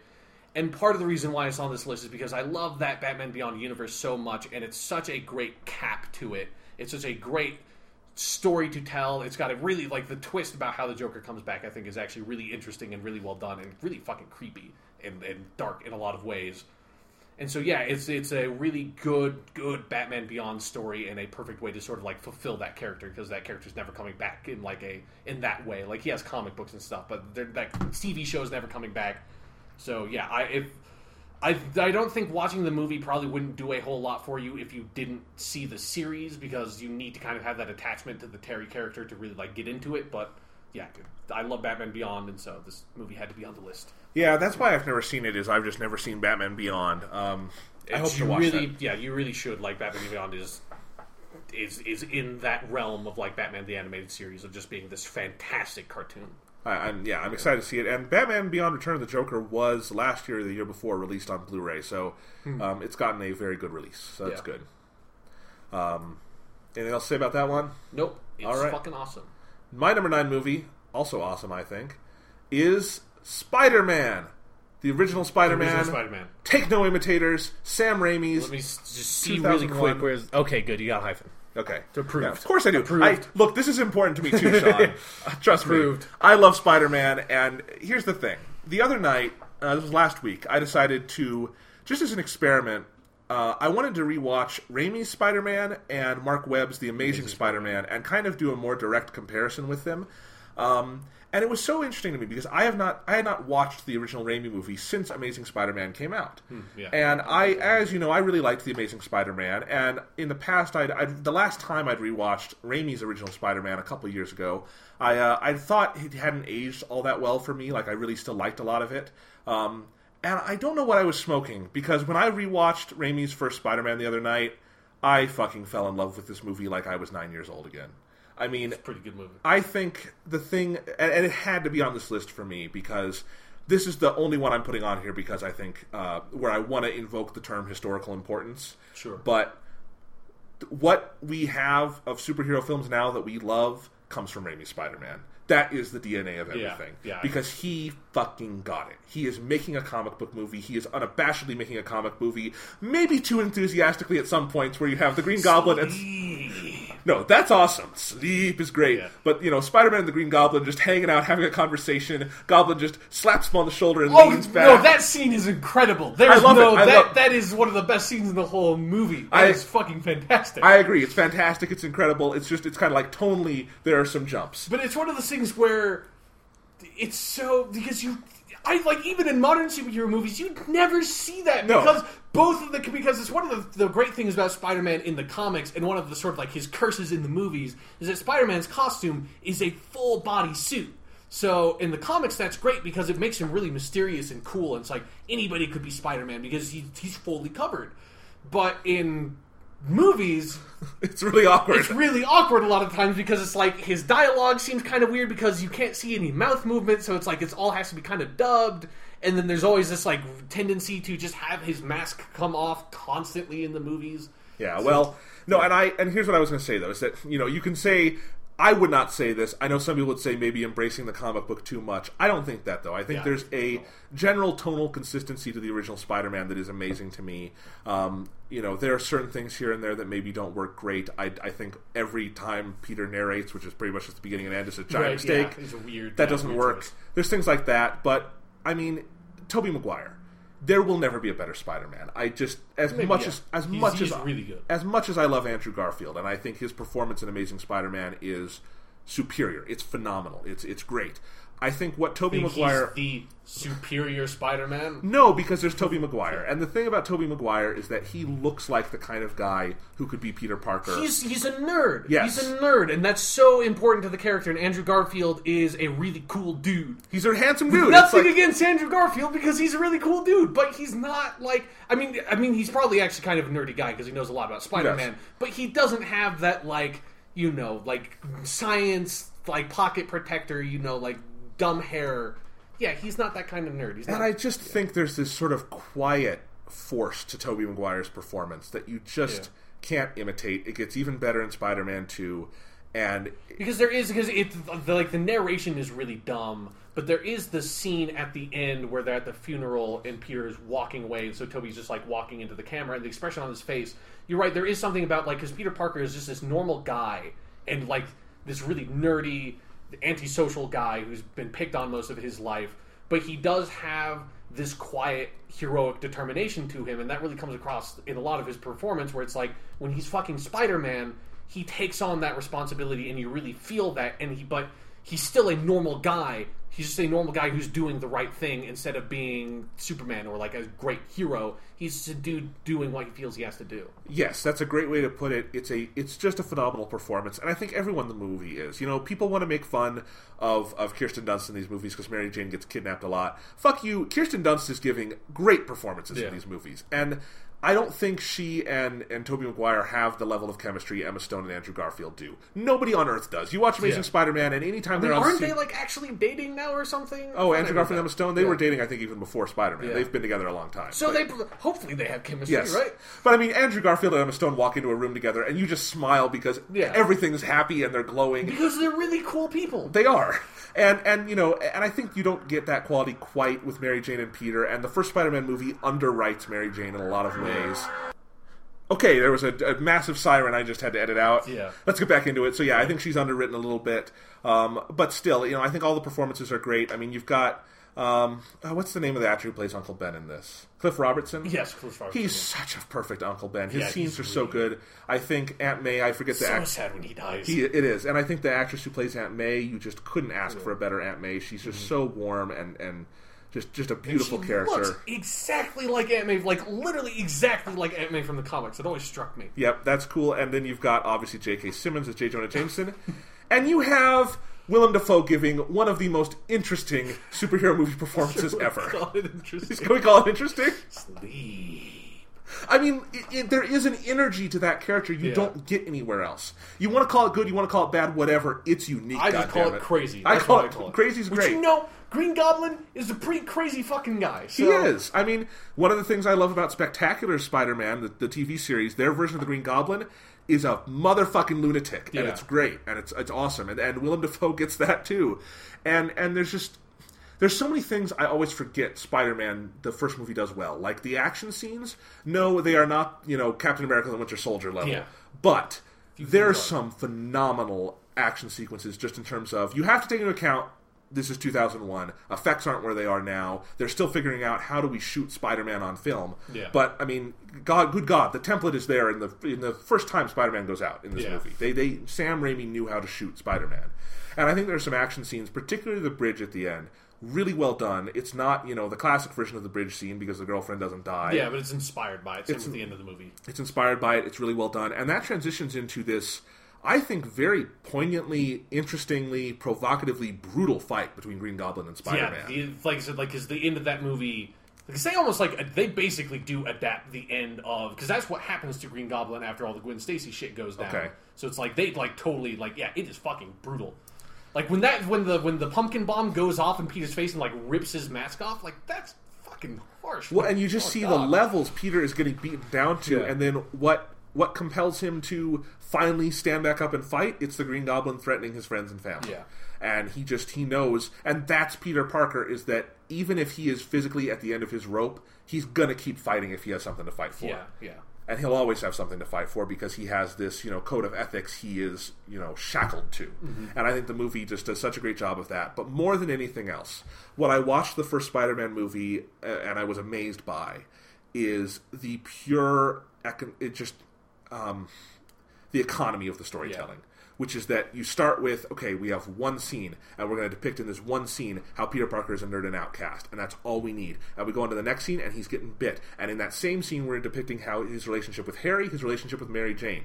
Great. Next scene, we're going to do Uncle Ben and Aunt May. Next scene, we're going to do, the wrestling match. They just go boom, boom, boom. Every scene is exactly what it needs to be. There's no fat on it. There's no bloat. There's nothing that's underdeveloped. It's all there piece by piece by piece, and it feels so effortless getting from him getting bit to Uncle Ben dying to fighting the killer to deciding I'm going to save people because this is how I live with myself. Yeah. And that's who I am. And then you bring Green Goblin in, and every piece of that, it just falls into place. It's a great origin story because most movies kind of struggle with that and because Spider-Man becomes Spider-Man really quick in the movie, and that's always something I've really appreciated about it because a lot of origins get bogged down with the hero doesn't appear in the costume until 2/3 in, and sometimes that can get really frustrating. It's like they get Spider-Man out there really quickly. Well, and here's the interesting thing, though. He does not appear in the suit as we know it until the 50-minute mark. And I was thinking about this because the problem with The Amazing Spider-Man, which is a movie I actually really do like, and I think it does a lot of interesting things. Yeah. It's not as good as the Raimi movies, but it's fun, and I like it. The awkward part of it is that they are so bound and determined not to repeat anything Raimi did that they have to change every single bit of the origin story, and while parts of it feel nice and organic and they flow, other parts are just wildly out of left field, and they're just kind of mishmashed, and while the time isn't all that different, he's in the suit at the 50-minute mark in Amazing Spider-Man also. It feels like you've watched for 2 hours. That was one of the ones where I was thinking of this. Is it feels like when is this guy fucking Spider-Man? Yeah, it takes a long time, and even then, we've had this discussion before of does he actually become Spider-Man in Amazing Spider-Man? And here's the thing: there is a clear progression they try to show of how he becomes Spider-Man, and they're actually more cognizant of it than I think you or I thought the first time. I watched it carefully for this, and you can tell that their interpretation is that when he gets on the bridge and he saves the kid from the lizard, that's when he realizes the power of what he can do as Spider-Man, and he even says this to Gwen.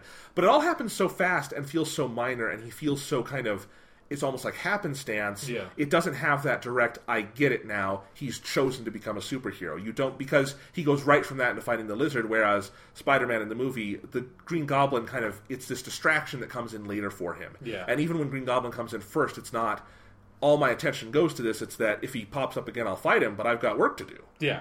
I'm the fucking Spider-Man. And, here's the thing. I feel like what's weird is that Amazing Spider-Man feels busier, but I think it has less stuff going on, oddly.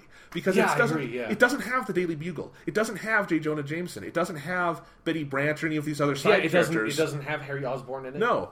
And Spider-Man 1 is like a busier movie, but it never feels busy. Nothing's underdeveloped. It's all there. Yeah. It works. I mean, and I've never been able to decide whether or not I like James Franco's Harry Osborn. I think he's okay. He's acceptable. Harry Osborn has never been the greatest character to me. No, he's fine. He's there. But in any case, I really do think Spider-Man 1, as much as it gets overshadowed by 2, and maybe movies that came after it, this is the template. This is what a good superhero movie is, and I think it still holds up so well. It's a great superhero movie, and I love it. And you know what? Especially comparing it to Amazing Spider-Man, they didn't fuck up the costume. Costume's really good, like right from the get-go. They didn't need 2 shots at it, you know? Again, I feel like I watched Spider-Man 1 and it is ahead of its time, because what was its competition at the time? X-Men, where they were actively afraid to embrace any comic book element whatsoever. Yeah. All of it had to be sublimated. No costumes, no nothing. Spider-Man is in the Spider-Man costume. Green Goblin is in a version of the Green Goblin costume. A very strange version of the Green Goblin costume, but yes. It's silly. It's great. And you know, hey, Spider-Man 1 has fucking Bonesaw in it. So there's... It's true. I love that scene, too. It's a good scene. Yeah. And it's got a great cameo by the awesome Mr. Bruce Campbell. Oh, yes, yes. And so does Spider-Man 2. And Spider-Man 3. Spider-Man 3 is not on this list. God, I forgot about that scene where he says it's like he's going out and it's like, hey, what's your name, kid? The Human Spider. The Human Spider? That's awful. Yeah. The Amazing Spider-Man. I love that Bruce Campbell named Spider-Man. Yeah, that's fantastic. I have a whole grand unified theory of Bruce Campbell in the Spider-Man movies where he is like Peter's guardian angel. Well, that is because in the video games, Bruce Campbell is like the narrator and the tutorial guy. So yeah, he totally is. And he always intervenes when Peter needs a helping hand. Or he stops him. I like to think that Bruce Campbell is like Uatu the Watcher. All right. Sean, what's your number 8? Right, okay. My number 8 is the original Superman the movie. Okay. Interesting. Yeah. I was wondering if you were going to have this on here. It has to be on here, man. You hate the last scene so much, though. Okay, yeah. That's something, hey, Wolverine has a really shitty ending. Superman has one of the literally worst endings to any movie I've ever seen, where he flies around the Earth backwards so fast that he reverses the flow of time to save Lois Lane. That is super fucking stupid. No question about it. But the rest of the movie is great. And I think the movie just gets Superman. And it's one of the things that it's like its major downfall in sort of adapting the characters, that it doesn't have the effects like Man of Steel had to really, you can believe a man can fly, but you can't necessarily believe that a man can fly at supersonic speeds and punch through, like, a titanium wall. That's not what... The effects can't achieve that, but they don't really need to. Like, it's a very simple story that is just, hey, Superman's going to Metropolis, he's fucking Superman, there's Lois Lane, he's gonna fly around with Lois Lane, and also, there's fucking Lex Luthor, and he's great. Oh, they're all great. I love this movie. This is one of my favorites. It didn't make the list for a reason. It was just one of those. It was up for number 10, and there were a lot. Yeah. But man, I watched this movie a ton as a kid. I have the big 14-disc DVD set. I love it. Christopher Reeve, you don't get better than that. He's such a good Superman, and that's like it. That's like all. I don't even have anything to say about the movie. It's just it's such a great version of the character, and I love Superman is a great character, and I hate Man of Steel. So I almost put this thing on here partially in spite of Man of Steel, because fuck that movie and fuck that Superman. Christopher Reeve was fucking Superman. God damn it. God damn it. No, and I think one of the interesting things about it is that Superman the movie was so good, and then no one involved with it had any idea what to do past it, and no one who came on afterwards had any idea what to do past it, and it cast this long shadow where every Superman movie subsequently had to be remaking it in some way or playing with those elements. Fucking Superman Returns. Oh yeah, that movie got fucked up. Yeah, it was trying to live up to that legacy. Yeah, and I think it cast. Everyone was just trying to chase that buzz from Superman the movie, and they just couldn't. And say what you will about Man of Steel, it was the first one to finally say, "All right, at least it tried to do something different." Yeah. We're not making Christopher Reeve 6. It really did something different. Yes. All right. So anyway, I would like to see someone Photoshop Christopher Reeve into the scene where Superman snaps Zod's neck. No, fuck no. Don't even say that. Those are two very different Supermen. Don't even say that. Good God. What are you monster. You horrible human being. Fuck you. How dare you take something so pure of like actual fucking Superman and try to put him in shit like that? God damn it. Fuck that movie. Okay. What's your number 8? If your number 8 is Man of Steel, I'm going to kick you in the chest. Oh, Man of Steel is higher than that. Oh, God. My number 8 is Watchmen. Okay, sure. That's another Zack Watchmen's Snyder. pretty good. I like Watchmen a lot, and if you know me, you know I love the book Watchmen. It's one of my favorite books, comic or no. I really love it, and I really like Zack Snyder's movie. I liked it when it came out. I still like it. I think it's really well done. I know some people have some complaints about it in a lot of different areas. The most common one I hear is that it's too close to the book. And it's weird. That's a complaint I levy against a lot of different things. That is one of my core tenets, I would say, as a film critic, is that things I argue for is that I don't like adaptations that are slavish, and I think adaptation that is slavish is adaptation that is pointless. Yeah, now, sure. Zack Snyder's Watchmen is in many ways a slavish adaptation. It gets through most of the major story beats. It changes things at the end, but it clearly loves the material and wants to do it right. And the thing is, I do feel when I'm watching it that I'm getting, even though it's the same narrative, it is a different experience, and it gives me something different than the comic book gives. And I think that's what I want out of it. And so a lot of it really does come down to the cast, which I think for the most part is really good, especially Jackie Earle Haley and Patrick Wilson as Rorschach and Night Owl. They're just fantastic.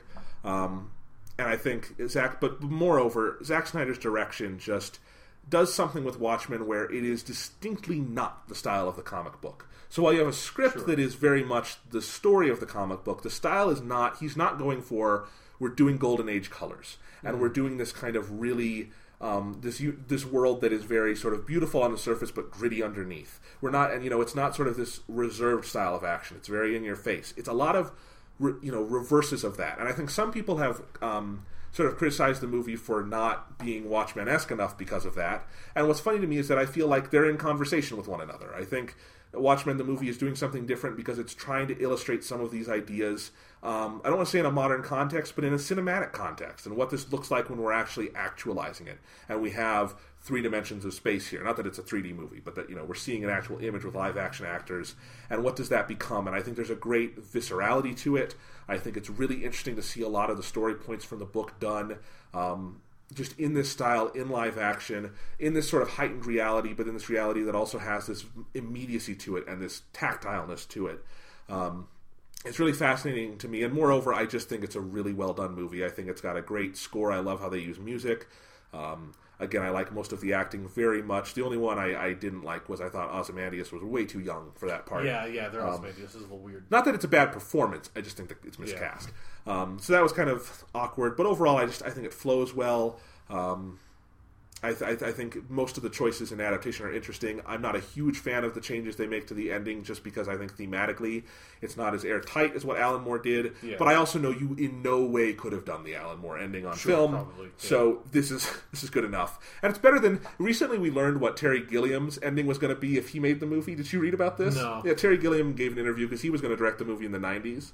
And his ending would have been, they all go back in time, lose their memories, and were never superheroes, and then it ends with, like, Laurie and Night Owl looking at each other and being like, do we know each other? And then it ends.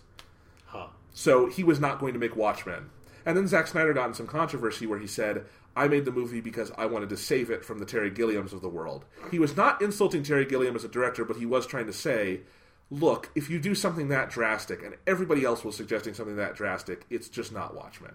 And there is a line, even though I have this opinion about adaptation, obviously there's a line where you get to a point where that's not the story. Yeah. Watchmen is not a perfect movie, but I think in terms of ambition and execution and what it's going for and the impossible task it had on its plate, that it is even a good movie, let alone, I think, a great one, it's miraculous. And it's definitely, it deserves on this list for me. I could put it higher, I could put it lower maybe, but 8 feels about right.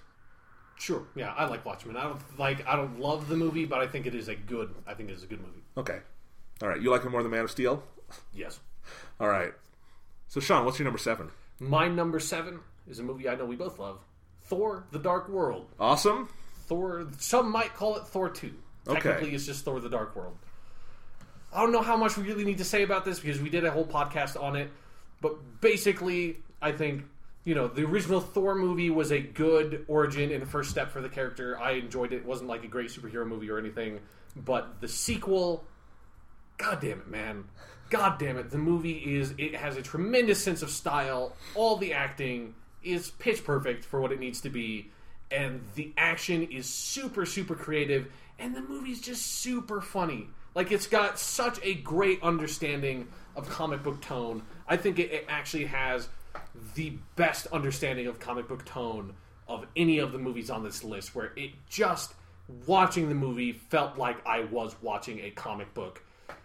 And that's a bizarre experience in a lot of ways, but it was like I could see the panels on the screen, motherfucker, and just so good. So good. I love Thor 2. It's not on my list, but I have a ton of fun with it. It's great. It's got Thor hanging up his hammer. Yes. It's got Kat Dennings asking Thor, how's space? And him saying, space is good. And, you know... It's got that, just the whole sequence where they're fighting in London and, like, Thor's hammer is flying across the fucking universe trying to get to him because they're going through all the portals. Like, the movie's just, it's so creative and so funny. And it's just, it's a blast to watch, so... Absolutely. Yeah. Yeah. I don't know if I could quantify why it's not on my list, except it felt a little more lightweight than some of the ones on here, but, you know. I understand that. It's like... But the movie is on my list because it's lightweight. No, absolutely, and I want to make that distinction in that, you know, I think that's one of the reasons a lot of people have criticized Thor 2. Thor 2 knows what it is, and I think there's absolutely a place for that kind of comic book movie, and we need to accept that place exists because it has a lot to offer. I think so.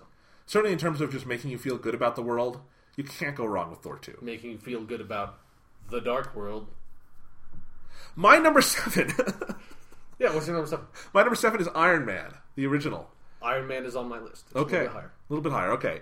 This was a tough one for me because I wasn't sure which Iron Man movie to pick, except that it wouldn't be 2, which really leaves it between 1 and 3, I guess. So, and for those, I know which one to pick. I know, and I love Iron Man 3, and I think Iron Man 3 has a lot of good stuff in it. But. And I think in some ways it's a better movie than 1. I think it's tighter in some ways, but Iron Man 1, maybe I have to use the term of historical importance again. Sure. This was just such a breakthrough, and I sometimes wish I could go back to 2008 before I had seen Marvel movies. Yeah. And just see Iron Man again for the first time, because it was such a revelation at the time. It's still such a blast when you watch it today. It has problems. The ending isn't well, the ending is amazing with I Am Iron Man. Very end, yeah. What a great... The climax is not particularly interesting between him and the Jeff Bridges character, and Obadiah Stane. And Obadiah Stane is not an interesting villain. The but, Iron Mongrel.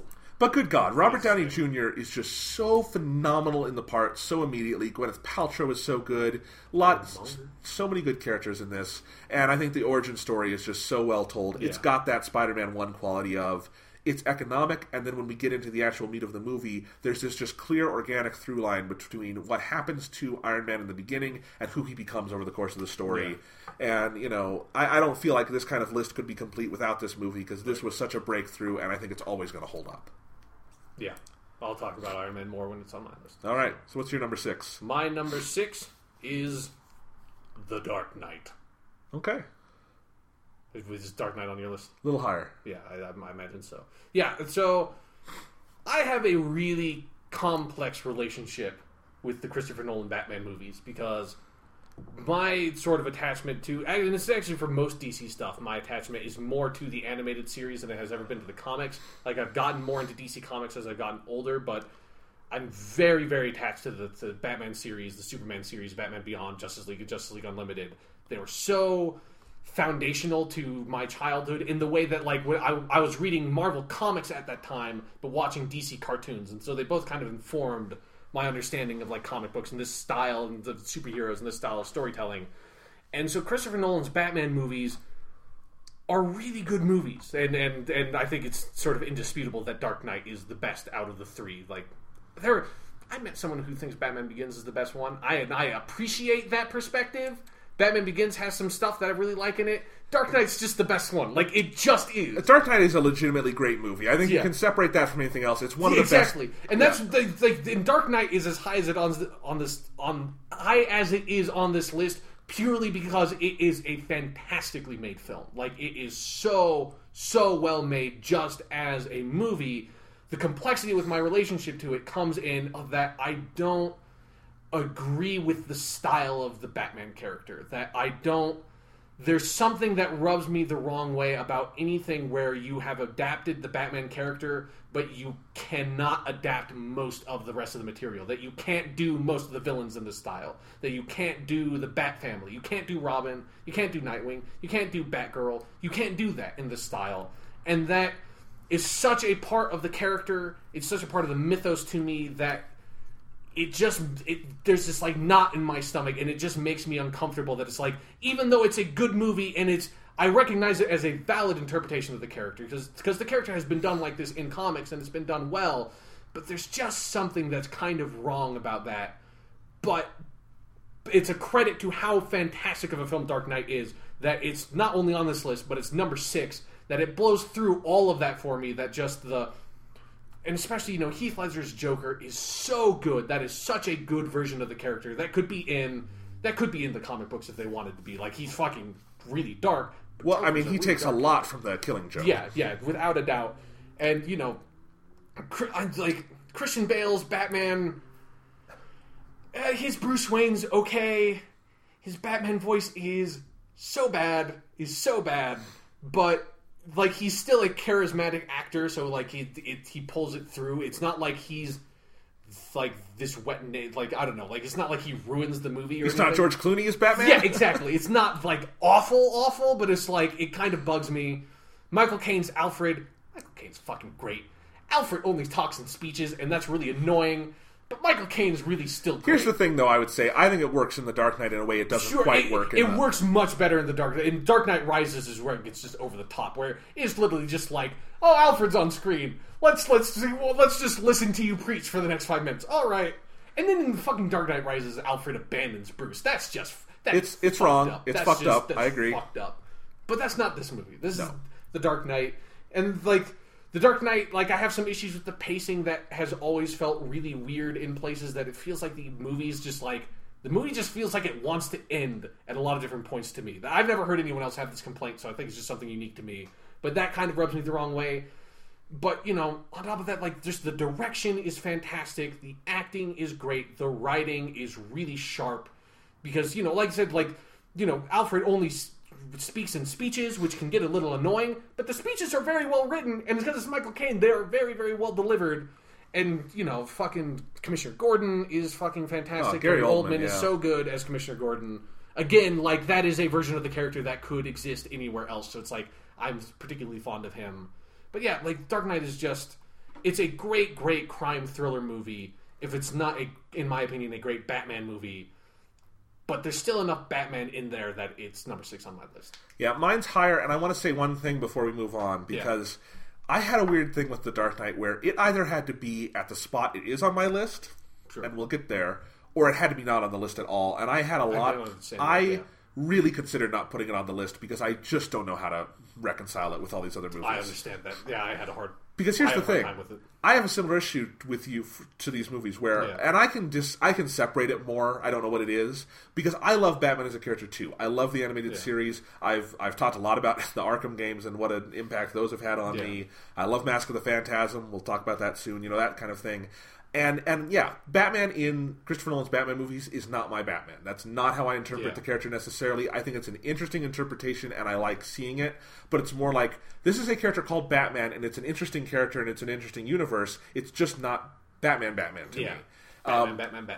But it so happens that, I can separate those totally, and I'm just in a different mode when I'm watching the Nolan movies. I love the Nolan movies. I deliberated a lot whether to put Batman Begins or Dark Knight Rises on here, because I think those are great movies too. But that became too hard. It's I can't reconcile those either. So, so I went with The Dark Knight, and it's on there. We'll talk about it when we get there. I do think it's just, flat out one of the best movies made in the 2000s. And it's...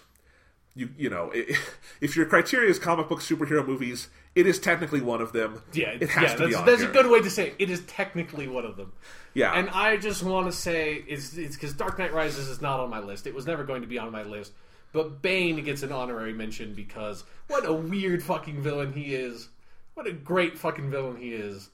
So yeah, Bane. I just want to say Bane. I love Bane. It's awesome. All right, so was that your number 6? Yes, that was my number 6. All right. So, Jonathan, what is your number 6? My number 6 is Man of Steel, and I don't even know if I want to talk about it, because you don't ever let me talk about it when I talk about why I like Man of Steel. I let you go off on your rants. I'm not going to say anything. Okay.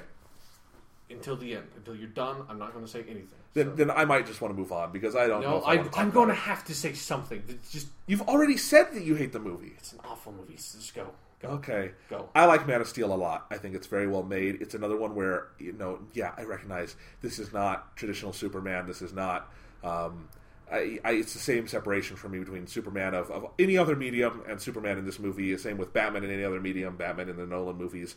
I said it at the time, I'll say it now, I think the style of Man of Steel is super interesting to me. I think it's extremely well directed. I like all the acting. I think Henry Cavill is a really, really good performance there, and a really interesting Clark Kent and Superman. I like how they treat that character, and I like sort of the ways they explore duality in the film. I think it's got a lot of really interesting emotional relationships, particularly with his dual fathers. I think the action scenes are probably the best of any of the movie on this list behind one other. I think that they're fantastic, and I think no movie ever made has ever kind of gone to the lengths of depicting what superhuman beings fighting on Earth would be like. I think that's fascinating. It's, to me, like it's got Christopher Nolan in its DNA, and yet it's unlike any other superhero movie out there. To me, I think it's got a very artistic style. It's got a very tight story to me that flows really, really well. It's very economic. It's very thematically tight. Even if you don't like it, I feel like the themes are all there, and I think they're to me, they're very well explored, and I think the movie's paced to hammer them home in really powerful, interesting ways.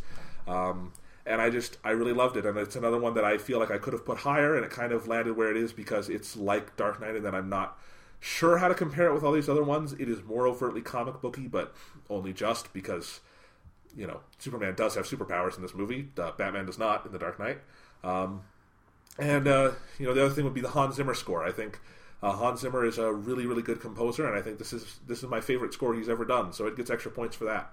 So that's Man of Steel. I thought it had an interesting task to it of kind of redefining and trying to reintroduce a character who had been really stagnant in movies since 1978, and I found it very fascinating and very emotionally resonant, and it's a movie I love. I appreciate that, Jonathan. Okay. I'm happy that you enjoyed it. Fuck that movie. Is that it? Yeah. Okay. It's an awful piece of shit. Okay. What's your number 5? My number 5 is Iron Man, which you already talked about. You already talked about Iron Man. I don't have a whole lot to add to the discussion. I think it was because it's partially this high on my list because of the sort of the historical significance, and I have so much attachment to it because I just have like a sort of a weird, even though it didn't come out that long ago, I have a nostalgia around it of just like when it came out, it was such a sort of revelation because Iron Man was a character I liked from the comics, but I never liked that much. Like, I haven't read a lot of Iron Man comics. I'm mostly exposed to him by reading Avengers comics or him popping up in other stuff. So it was never a character I cared that much about. But, god damn it, Robert Downey Jr. is so good as Tony Stark. And that movie just nailed his origin so well. Even if the action is not that great and the villain's not that compelling, that's not what the movie's about. That's not what the movie's trying to do. So even though those parts are a little weak, like, they are such minor parts of the movie overall, I think they nail the character so perfectly, and it was such a different style, and it was such a breath of fresh air of just like, this is a goddamn comic book movie, and this is, you know, this is a fucking Marvel comic book movie. Goddamn it. Here's a good question. Between, like, let's say Spider-Man 2 and The Dark Knight, and Iron Man, it came out the same summer as The Dark Knight, sure, but what else did we have? Besides, like, shitty Fantastic Four, shitty X-Men 3, shitty... Yeah. Like, Iron Man was a breath of fresh air in so many ways, because we had the Nolan Batman movies coming out, but those are a different beast. Yeah. And then Iron Man comes out and it's like, holy shit, this is the first... Comic book movies can be fun! Like, that's really what kind of it felt like. And goddamn, you know, when at the end of the movie, Tony Stark just says, I am Iron Man. And they drop the mic. Yeah, exactly. It's like, fuck yeah. Fuck yeah, he is. Because that's another thing that Marvel did a whole lot to change in this period was... A lot of the movies that came out between that, like Spider-Man 2 and Iron Man, that period, and even before Spider-Man 2, was they were all stuck in this rut of, we have to have secret identities, that's what the movie is about, that's going to consume the movie, that's going to be everything to the movie, and it was such a drag, and then Iron Man's like, you know what? We're not dealing with that shit. Yeah. It's just like, especially because the Iron Man character, I don't know if he like, at what point he stopped, but, like, he did have, like, secret identity was a thing for him, because it was for everyone in the 60s, but it was like, it's such an unneeded part of the character these days that they made such a smart decision of just saying, like, fuck it, he's just Iron Man. Because Tony Stark, he's not the kind of guy who would try to hide it. He's not even he couldn't even really hide it, because who else on the planet could possibly be Iron Man? So, yeah, like, Iron Man is so good, and, you know, Iron Man 2 and Iron Man 3 are both good movies, and they both have flaws that are, like, really different flaws. They're very different movies, and I like both of them. But Yeah, Iron Man is my favorite out of that trilogy, so... Okay. Yeah, Iron Man. All right, well, my number 5... Is Man of Steel? Favorite... I already talked about Man of Steel. So I was afraid that the rest of your list would just be Man of Steel. I don't love it that much. Don't love any of these movies enough. The fact that you like it all just means that you're fucking insane. You might not even know what numbers are anymore. Number 5 is Batman Mask of the Phantasm, so you take that back. So you're insane, because that's way too low on your list. I watched this last night, and I will say, I love Mask of the Phantasm. The first time I saw it, it blew my fucking mind. The second time, it didn't quite blow my fucking mind. I think it's not a perfect movie, but it is, I mean... Dark Knight is higher, obviously, because I haven't talked about it yet. It's the best Batman movie ever made. Dark Knight is not a Batman movie. We can separate that. Yeah. Mask of the Phantasm, that's where it's at. It's probably the best thing to come out of the animated series. Probably, yeah. That and maybe the Mr. Freeze episode and some of the other Joker ones. Heart of Ice is really good. But yeah, I mean, Mask of the Phantasm, let me lay this out for you. In 76 minutes, they do a Batman origin story that is new and we have not seen before, and it's a different take on it. They do a romance for Bruce Wayne that is successful and interesting, and can you name another Batman story that does that, Sean? Batman Hush kind of gets an interesting thing between Catwoman and Batman, kind of. Okay. But yes, typically, love interest for Batman, bad fucking idea. We have those two things, which are big. Yeah, huge. We have a new villain in the Phantasm. We have a mystery. We have a gang war going on. We have the Joker re-entering the plot at the midway point. And we have action sequences and stuff on top of that. And they do it in 76 minutes. Nothing feels rushed. Nothing feels underdeveloped. And when you get to the final scenes and it's all come together, it is mind-blowing every time. I mean, the way they mix the Joker and the Phantasm and Batman, and specifically what Bruce Wayne's emotional arc at that point in the movie is, and the depths of darkness it gets into there. I mean, here's the thing. I think the overall message of Mask of the Phantasm, if you want to assign it one, is darker than anything in the Christopher Nolan movies. Sure, because it's basically that Bruce Wayne is capable of humanity, and humanity is not capable of Bruce Wayne. Sure. Yeah. And that he could live a life and be happy if humanity wasn't so fucked up and evil and broken. Yeah. And that's the message. And that's and it's kind of embodied through the Joker. It's embodied through the Phantasm character. I don't want to spoil what the twist is if you haven't seen it. It's old, but it's worth it. Yeah, definitely. Not to spoil it. And I just think that's really amazing. It's definitely, it's got some animation, even though the animation is gorgeous and I love the style of the animated series. There's some limitations here and there. There's some wonky scenes where they do have to kind of balance the adult versus child kind of audience thing. But it's just, I think for 76 minutes, what they plug in here and the level of story they tell about Batman, it's similar to me to what Spider-Man 2 does for Spider-Man, in that it kind of asks some fundamental questions about Batman, and it's really fascinating. The difference with Mask of the Phantasm is, I don't know if anyone else has asked these questions this interestingly or effectively. Yeah. Because the whole arc is about Bruce Wayne as he's starting to become Batman. He meets a girl and he falls in love, and he's wondering, can I break the promise I made to my parents and be with her? Is that enough? And he has this line, and when Kevin Conroy delivers it, your heart just shrivels. Yeah. And it's don't I deserve to be happy? Mm-hmm. And he's weeping at his parents' grave, and he says, I never expected to be happy. Mm-hmm. I never counted on it. And that's Batman. Yeah. And I think the fascinating question the movie asks is, what if Bruce Wayne got in a position where he had the chance to be happy? Mm-hmm. What would that do to Batman? What would that do to him? And I think, for a ostensibly kids movie to ask that and then explore the issues it does. I mean, the other thing is that, Mark Hamill is always great as the Joker, but this is one of his best performances. Yeah. He's terrifying in this movie. And his final laugh, again, I don't want to spoil it, but the thing that triggers his last laugh and what happens, and there's a very good implication at the end that he's dead. Yeah. It's fascinating, and it's amazing, and it fuels so much, I think, of what the Joker is in the Arkham games. Yeah. Mask of the Phantasm is great. It's another one that's very hard for me to compare with anything else on this list because it's the only animated one. It's significantly shorter. The other movies are a little bit closer to me in a lot of ways, but, Mask of the Phantasm is fantastic. Yes, it is. It also, one last note, it does some pacing things that most adult-oriented movies don't fucking get, and it bothers me, where it's got a flashback structure. Mask of the Phantasm is set in the present, Bruce is Batman, and it flashes to the past when he's becoming Batman. And it takes the Godfather 2 approach, which is Godfather 2, if you don't know, if you haven't seen the movie somehow, it has flashbacks to Vito Corleone, as played by Robert De Niro, and the present is Michael Corleone, his son.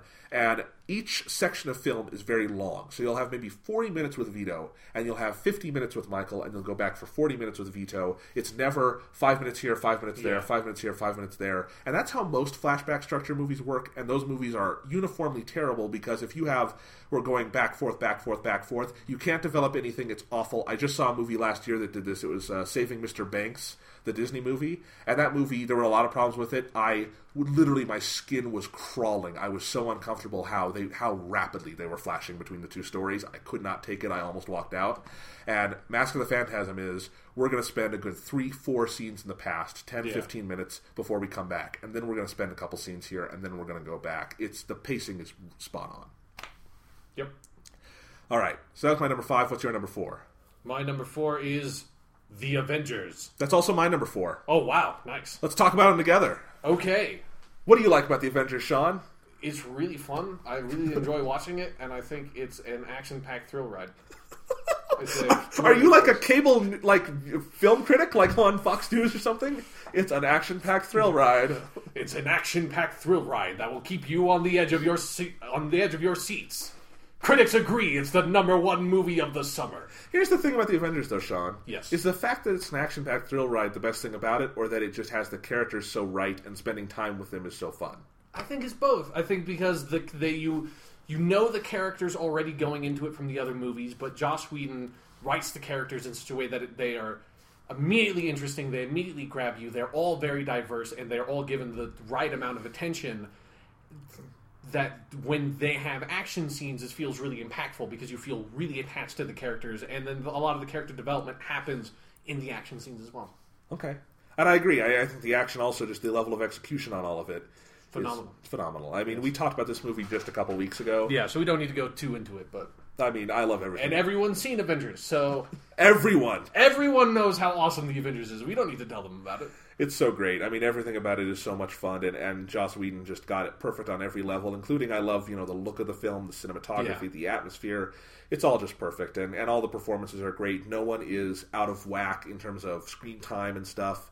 And it's just, it's a blast. It is a thrill ride from start to finish. Exactly. And, I think not only is it just a great movie, but holy fucking shit, what a hard movie to make. Yeah. It's just from a production standpoint, just from a writing standpoint, the juggling all of these characters, all these main characters, because it's a truly ensemble cast, which usually does not happen in film.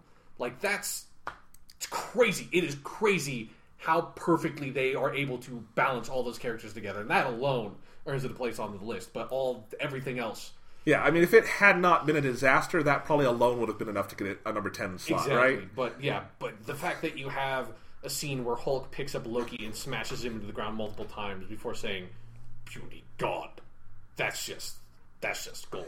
Given that it has that scene and so much other awesomeness, were you a little surprised? Because I know I was when it shook out at number 4 for you. Yeah, I was going in there, it's like, Avengers might not be my number 1. I don't know what my number 1 is going to be yet, but surely Avengers is going to be top 3. And then I was sitting there and it's like, fuck, it's not top 3. It's not top 3. And I was like, what the fuck happened?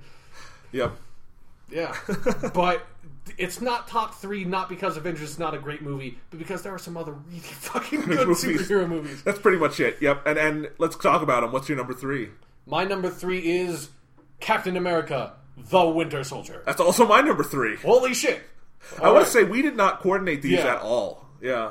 So we literally just talked about Captain America: The Winter Soldier, so we really don't need to... It was our previous episode. Yeah, so we really don't need to go really deep into it, but just to compare it to the other movies, I think one of the great things about The Winter Soldier, and honestly, because all the other movies do the character shit well too, the thing that makes Winter Soldier stand out the most to me, honestly, is the action. The action is so well done. It is so impactful that it is just one of the best action movies I think I've ever seen, just in terms of the raw action scenes. So well made that it's spectacular in that regard. But then on top of that, it gets all the character development. It understands Captain America fundamentally as a character and uses him thematically in a very interesting way. And then also, the number one most important thing about the movie is that you have Captain America and you have Falcon, and that relationship. As far as like being a comic book fan, what I get from the movie more than anything else is that they nailed that relationship, and that is very precious and important to me as a human being, and so I found that incredibly fulfilling. Yes. What about you, Jonathan? I mean, ditto to everything you said, and on top of that, just it's fascinating in that it's the rare superhero sequel that has a lot of stuff in it. It's got a lot of characters. It's got multiple villains in a sense. It's got like 5 villains. It's crazy. And they're all cool. They're all cool, and they all are given the exact right amount of screen time. It's got Cap. It's got Black Widow. It's got Falcon. It's got all these other heroes. Nick Fury, Maria Hill, and they're all more interesting than they've ever been before. Yep. I mean, just everything about it is so well done. It's got such a good, clear, emotional arc. It shakes up the Marvel Universe in ways that I don't think we were ever expecting to see in a standalone film. It's just really great, and I think even though it just came out and we just talked about it, there was no doubt for me that it had to be at least in the top 5. And when it shook out at number 3, I was like, that feels right, because this was, as I said at the time, Avengers is the kind of perfection of the Marvel formula, and Captain America is an evolution. Yeah. And I really, really loved it. Yeah. All right. So 4 and 3 sunk up for us. 2 cannot. So what's your number 2? 2 literally cannot. 2. My number 2 is Batman: Mask of the Phantasm. You put this at what was it, 5 for you? Yeah, it's madness. So yeah, mine is number 2, Batman: Mask of the Phantasm. Like, I've already talked about with Batman Beyond and other movies, like how much I loved that Batman animated series when I was a kid, and so Batman: Mask of the Phantasm is the best thing to come out of that. It is the I don't know if I should say this, because Killing Joke is a great fucking comic book. Batman: Mask of the Phantasm might be my favorite Batman thing of anything. Okay. Ever. You feel stronger about this than me, so yeah. That's huge. Like, I love this movie because it is the epitome of what that animated series is and what it could achieve. But then, like, on top of that, Mask of the Phantasm, it is, like you talked about this, is a very, very unique Batman story. Because most Batman stories, while they're good, they've kind of been told like over and over and over and over again. And the Batman origin has been told 1,000 fucking times. They keep on going over it in the comics, and it drives me mad. But Batman: Mask of the Phantasm, because the animated series never did the origin story for Batman, Batman: Mask of the Phantasm does it the best way I've ever seen it done. And that, like, what the origin is. It doesn't need to go over the parents getting shot. It doesn't need to go over Bruce training, because that's what everything else focuses on. Instead, it focuses on this relationship that they created. Like, the female character was created for this movie. So Andrea. Yeah, I haven't seen it in like 2 years. Okay. But yeah, she was created for the movie as his love interest. And again, it's the only Batman love interest that has ever really worked. Like Catwoman, some kind of, but that, like, the Catwoman thing is so weird and different. So you're not counting Marion Cotillard in Dark Knight Rises? Oh, God, no. Oh, God, like, what a fucking... Christopher Nolan is a fantastic director. I don't think he can do romance stuff very well. But that's neither here nor there. So what I think what is critically interesting about what Batman: Mask of the Phantasm does to tell a Batman origin story is that it focuses on this point in time in his life where it is the time when he needs to decide, where he is at this crossroads. Because if you're going to be Batman... God damn it, you have to be Batman. Like, you go full hog, you are going into it, motherfucker. You cannot be Batman and still have this other relationship. Like, you can't split yourself that way. It's like, that just doesn't work. Like, Bruce is just not capable of that. Batman is too consuming. And so he's at this point in his life where it's like, he could be happy. There is this possibility, and to show that, it is the most tragic Batman story I've ever seen, because it's so much more painful that it does not work out for him, that he can't get this happy life. That's so impactful and so powerful, and it shows you how Bruce becomes Batman in a way that I've never seen anything else do that. It so immediately demonstrates how he becomes this loner type guy who has no personal connections. The only people he kind of cares about is his butler, the kid he's kind of indoctrinated into becoming Robin. And if you read All-Star Batman and Robin the Kid, he's just straight up kidnapped and, like, tortured more or less to turn into Batman Robin. Did not do that. Yeah, that was Crazy Frank Steve. Miller did that. Yeah, it's Crazy Steve dressed up as Batman. But yeah, like, they show how Batman becomes Batman in a way I've never seen anything else do, and it just proves that the creative forces, Paul Dini and everyone else behind Batman the Animated Series, understand Batman fundamentally as a character far beyond the vast majority of people who have tackled that character. And then fucking Mark Hamill as the Joker is so fucking great. And the climax of this movie, holy fucking shit. I don't know how they got away with it. It's fucking crazy. I do not know how they got this past Warner Brothers into theaters as an ostensible kids movie. I don't know how it got a PG, because there's not blood, but there's psychological trauma. There's psychological trauma, and again, the implications of this movie and everything you just said about Bruce's happiness, that is just darker than any other version of Batman. Exactly, because there's no hope really in Christopher Nolan's Batman universe. Like, there's no like, because, I mean, I guess he is. What the fuck is he? Rachel. Name Rachel. Like, who the fuck is that? Yeah, there's her. Yeah, kinda. No, fuck that. Like, in this movie, like, you buy the relationship that young Bruce has with Andrea. Like, you buy this relationship, and it's fucking tragic in the best way. And goddamn it, dude, this movie is so good. Yeah, you leave that movie just beaten and scarred. It's great. I agree with everything on that. Yeah, so that's my number 2. What's your number? All right, my number 2 is The Dark Knight. And again, it's just, I don't know how to rank this. I think it's interesting that both of our number 2s are Batman movies, but we're different Batman movies. I know. It's just weird. I don't know how to rank it because, again, either it was number 2 for me because I do think it is just empirically the second best movie as a movie on this list. I do legitimately think under any circumstances number 1 is better. We'll talk about that. Sure. But I love The Dark Knight. I think it's a great movie. Every time I watch it, I'm blown away by it. I remember seeing it for the first time in IMAX and leaving that movie just floored, like something hugely personal and significant had happened to me, because it's different than any other movie. It's different than even Christopher Nolan's other Batman movies. There's the way it's paced, where it's got this very relentless moment to moment to moment. It's got these big montages. It's actually very lyrically paced. Like, it's got almost, verses and choruses, and the way it builds and goes back down, it's fascinating to me. And the way Heath Ledger enters and exits the movie like the shark in Jaws, just to come in and create chaos and then come back out and be gone for 30 minutes. And that's a great performance, and all the performances are great. And Christian Bale's Batman voice is a little hammy, but I also think you've got to give him credit for, he is out of the Batman suit for all of like 10 minutes in this movie. He is Batman for the majority of the film, and I think even if you don't like the voice, I think the way he carries himself and the way he holds those scenes together, that is a trait that is important for the fact that this movie works. I think thematically, I mean, you could go into so many discussions on everything the movie gets into thematically and the way it interprets the Batman character and the Batman mythos, and it's fascinating. And I think it's got less to say about Batman than about contemporary society, but its implications about contemporary society and the way it sort of works the Joker into this story about, into this almost, you've got Bush-era parables and all this other stuff in there. Mm-hmm. And the most fascinating thing for me is that it's, this is a great version of the Joker. You could drop him into other Joker stories and whatnot in the comics. But there's also a slight fundamental shift. And I actually think Mask of the Phantasm is a great point of comparison because, Mark Hamill Joker, who is the Joker to me, that is the Joker, he lives just for the amusement of everything. He's like this weird existentialist where it's like but it's this black existentialist, and it's dark and violent. And the thing about Heath Ledger's Joker that's fascinating to me is that that's his facade, but he so clearly has a purpose. He is trying to prove something, and his point, the thing that's haunting about the movie is that he kind of proves it.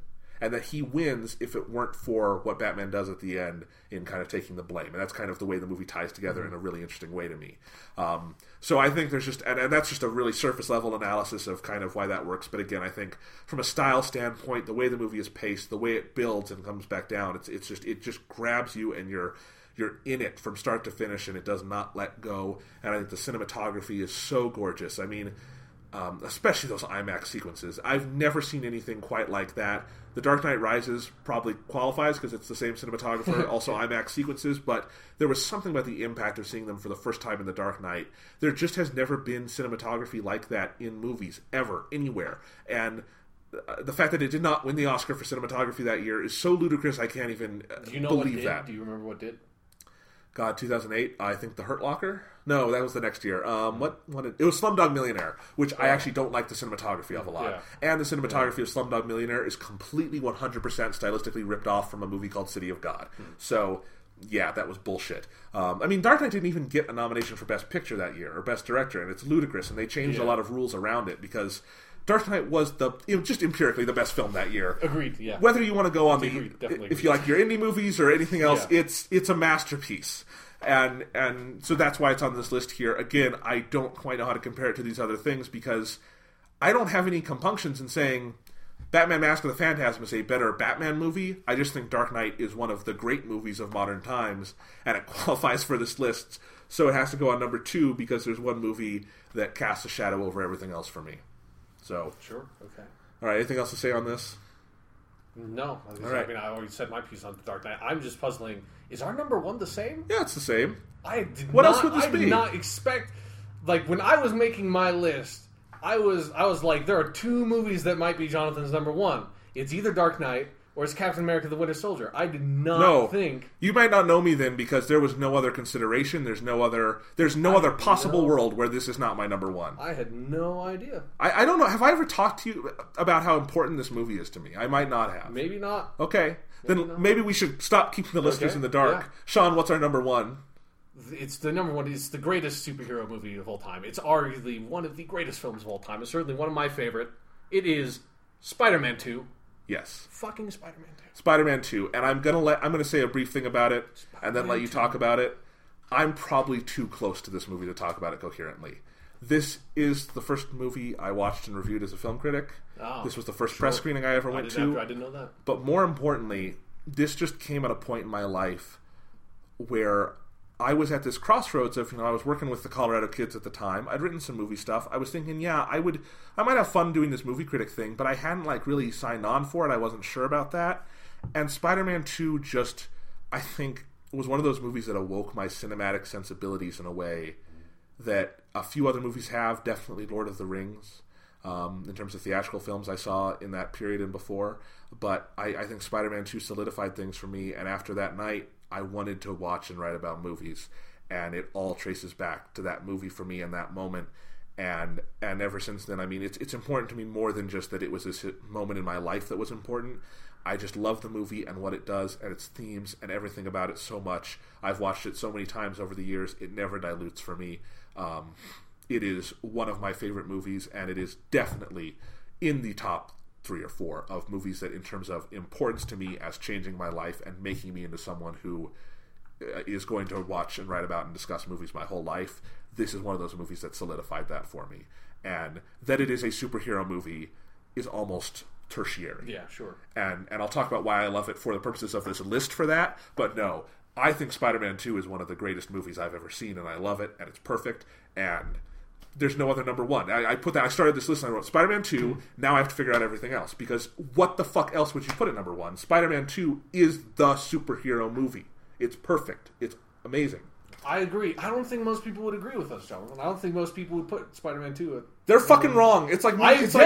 Dude, Joe, you don't need to fucking tell me that. I put it at number 1 too. I was just saying that most people wouldn't do that. You might be able to talk more coherently about it than me, so you talk about it.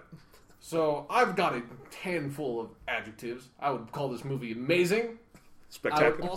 Don't take it now. Just call it spectacular. And just to borrow some other ones, like I'd maybe even call it fantastic, incredible, invincible, irredeemable, astonishing, uncanny. Not really, there's not a lot of uncanny in it, but sure, we'll just use uncanny. I don't even think Stan Lee knew what the word uncanny meant when he called the X-Men uncanny, but... Would you call it the ultimate Spider-Man movie? Sure, yeah, I would call it... I mean, I wouldn't say it like that because that makes it just sound like a movie based off of the Ultimate Spider-Man series. Okay. But it is the ultimate Spider-Man movie, in that it is the best Spider-Man movie made. And even though a new one is coming out tomorrow, I feel pretty fucking confident in saying that. So, for me... I mean, okay, Spider-Man 2, for me, as far as putting it on this list, already just has a massive unfair advantage in that Spider-Man is so massively important to me as a character in my life, not from movies, but from the comic books, because my dad read like all these Marvel comics when they were coming out when he was a kid, and so I kind of inherited that from him. And so when I was in elementary school, I bought I got for Christmas through several years a bunch of these huge paperback collections of old fucking Silver Age comics, like the original Spider-Man comics. I have a couple of Fantastic Four ones, some Hulk ones. I think I have a Captain America one. I definitely have an Avengers one. But so I've read several hundred issues worth of Spider-Man comics, like not just Amazing Spider-Man, but like all the crazy nonsense spin-offs that they have done. And so Spider-Man is obviously massively important to me. I remember when I was in 6th grade and got to the point where Gwen Stacy dies and read that storyline, just being hugely affected by that, because that was like, it's one thing to know, okay, yeah, Gwen Stacy dies. It is another thing for that character to have been like the major love interest for Spider-Man. There was like, Mary Jane was in the series, but she was not. He was not his girl, you know. It was Gwen, and she was there for like 100 fucking issues. Like, she was a main goddamn character who gets fucking killed. And she does not just get killed, she gets thrown off a bridge. Do you know how she dies? Spider-Man jumps after her, webs her feet, and the implication of the comic book is, on the panels, how she dies is that when he webs her feet, she stops moving so quickly that the momentum travels up her body and snaps her neck. So Spider-Man saving her is what kills her. Spider-Man does not know that, but you as the reader know that. That moment affected me so much and just revealed so much about the power of comic books and the power of storytelling to me that is so powerful in my life. So when I sit down and I think about superheroes, Spider-Man he's the guy. Spider-Man is like, you know, Superman is the original superhero and he is the archetype, but Spider-Man is the guy that you relate to. He is the guy that if you're trying to take moral lessons from comic books and from these characters, which is kind of partially what they're intended to be, Spider-Man is the guy you want to go to, because goddamn it, it's a simple thing and it gets repeated a lot, but with great power comes great responsibility is a legitimately profound thing to say, and a profound moral concept that I don't think a lot of people take seriously enough. No, and it's interesting. I had the last session of this ethics class I've been in today, and we were talking about deontological versus teleological thinkers, and we were trying to split the people we talked about in these groups, which I think is fairly silly, but finally he said, you know, any other deontological people we can think of? And I'm like, Spider-Man. And everyone laughed. I'm like, I'm being dead serious, because deontological is the idea that you have a code and you live by it, and every action is determined by that. That's, with great power comes great responsibility. Exactly. And he is so beholden to that a lot of his life is shit because he cannot break that for any choice. Yeah, he has to live by that code because he knows that is the best way to live. Like, there's just no, like, even though, you know, his personal life goes to shit, because with, you know, great responsibility comes a lot of pain personally for you. Yeah. But that doesn't mean that you can just throw it away. That doesn't mean that you can just, you know, go off and live with your aunt and live with Mary Jane, because his Aunt May just is eternal. She's still fucking alive. And you know, it's so applicable to all parts of life. You say that with great power comes great responsibility. For Spider-Man, that means I can do something literally no one else can do. Yeah. If I don't do it, I am making an ethically wrong choice. Yeah. And I don't like talking about ethics in this theoretical framework a lot, but I think that's so true on so many levels. Yeah. And I think the Spider-Man character and these movies portray it so well, but can't you take that to heart in all parts of your life? If you have something you're good at, if you have a talent, if there's something that drives you, that can be really tough to live with sometimes. That can embolden you, and it can also belittle you. But it's something everyone reconciles at a certain point if they have a gift they're really chasing. Yeah. And Spider-Man 2, I think is where you're going with it, is the ultimate exploration of that. Yeah. As far as a movie goes, like, Spider-Man 2 is the best movie. There's the best Spider-Man movie. Spider-Man is the best superhero. Therefore, by pure science, I have just proven that Spider-Man 2 is the best superhero movie. Like, there is no argument against it, right? Like, that's just math. It's like a logic problem on the SAT. Yeah, it's like you have number 1, Spider-Man is the best superhero. 2, Spider-Man 2 is the best superhero movie. Or what is the best Spider-Man movie? Spider-Man movie, yes. Therefore, Spider-Man 2 must be the best superhero movie. Like, it's pure mathematic logic. Peter Parker would approve. Yeah, exactly. Because he's a science nerd. Yeah. But yeah, so that's just my, like, I just love Spider-Man so much as a character, man. And I want to say really quick, you know, I didn't come to Spider-Man 2 with that weight necessarily, because my introduction to Spider-Man was I mean, I suspect I watched some cartoons when I was a kid, but I don't remember them much. Saw some like the old 90s bullshit. Yeah, which aren't very good. Yeah. But, I will say Spider-Man 1 was a big movie for me as a kid. Yeah, I was only 9 when that came out, but I saw it. I made my parents take me to it like 3 times. I loved it. I saw it over and over again, and when it came out on DVD, and that character just...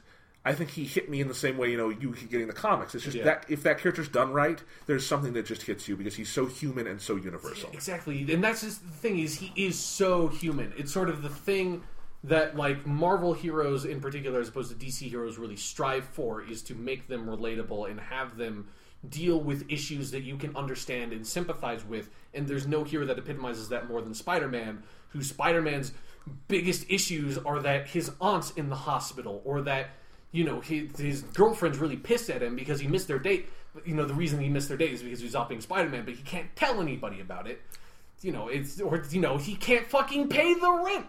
Or that, like, to pay the rent, he has to sell pictures to a dude who is, just selling fucking libel in the newspapers about him as Spider-Man, making his life a living fucking hell. J. Jonah Jameson in the comics is one of the best supporting cast members of any superhero franchise, and in the fucking Spider-Man 2, there is no better casting. There's no better adaptation in, like, cinematic version of any comic book character ever. Broaden this to novels, anything. I don't care, you're Robert Downey Jr., I don't give a fuck. J.K. Simmons as J. Jonah Jameson is so perfect, is so fucking perfect in that role. Is unbelievable. Is like he literally just stepped out of the goddamn comic book and started yelling at people. I know it's like this weird like magician's ritual. Like we're gonna take the comic and just bring the person to life. And Mark Webb has even talked about in interviews of why do they not have J. Jonah Jameson in Amazing Spider-Man 1 or 2? It's that they know they cannot replace J.K. Simmons. Yeah, like if they want to do Daily Bugle, they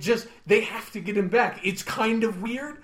Fuck it. Yeah. Like, make it a goddamn plot point for all I care. Just make that J. Jonah Jameson just stepped across the goddamn multiverse. It's probably happened before. Hey, his son's an astronaut. Exactly. Maybe he goes to space with him. Something happens, Falls into a black hole. It's a comic book movie. Exactly. Oh, man. Okay. We're talking around it, though. Yeah, we haven't even really talked about the fucking movie yet. What is it that Spider-Man 2 does so well? I think you were starting to touch on it with, if the central thing about Spider-Man and what makes him so relatable and so profound is that with great power comes great responsibility, motto, and that core philosophy, Spider-Man 2 is about that in such a profound and meaningful way, and I think every level of it is about that. So it's the Spider-Man No More arc. Yeah, exactly. It is a comic arc. But they've tied into it everything. They've tied in Doc Ock and Mary Jane and Aunt May, who I always think actually knows Peter is Spider-Man in this movie. There's just something about it. Yeah, no, I kind of agree that there's like... I always feel like... I mean, she didn't, because when she did find out that Peter was Spider-Man, she was immensely surprised. But there's always kind of been that like... maybe probably kind of knows. Yeah.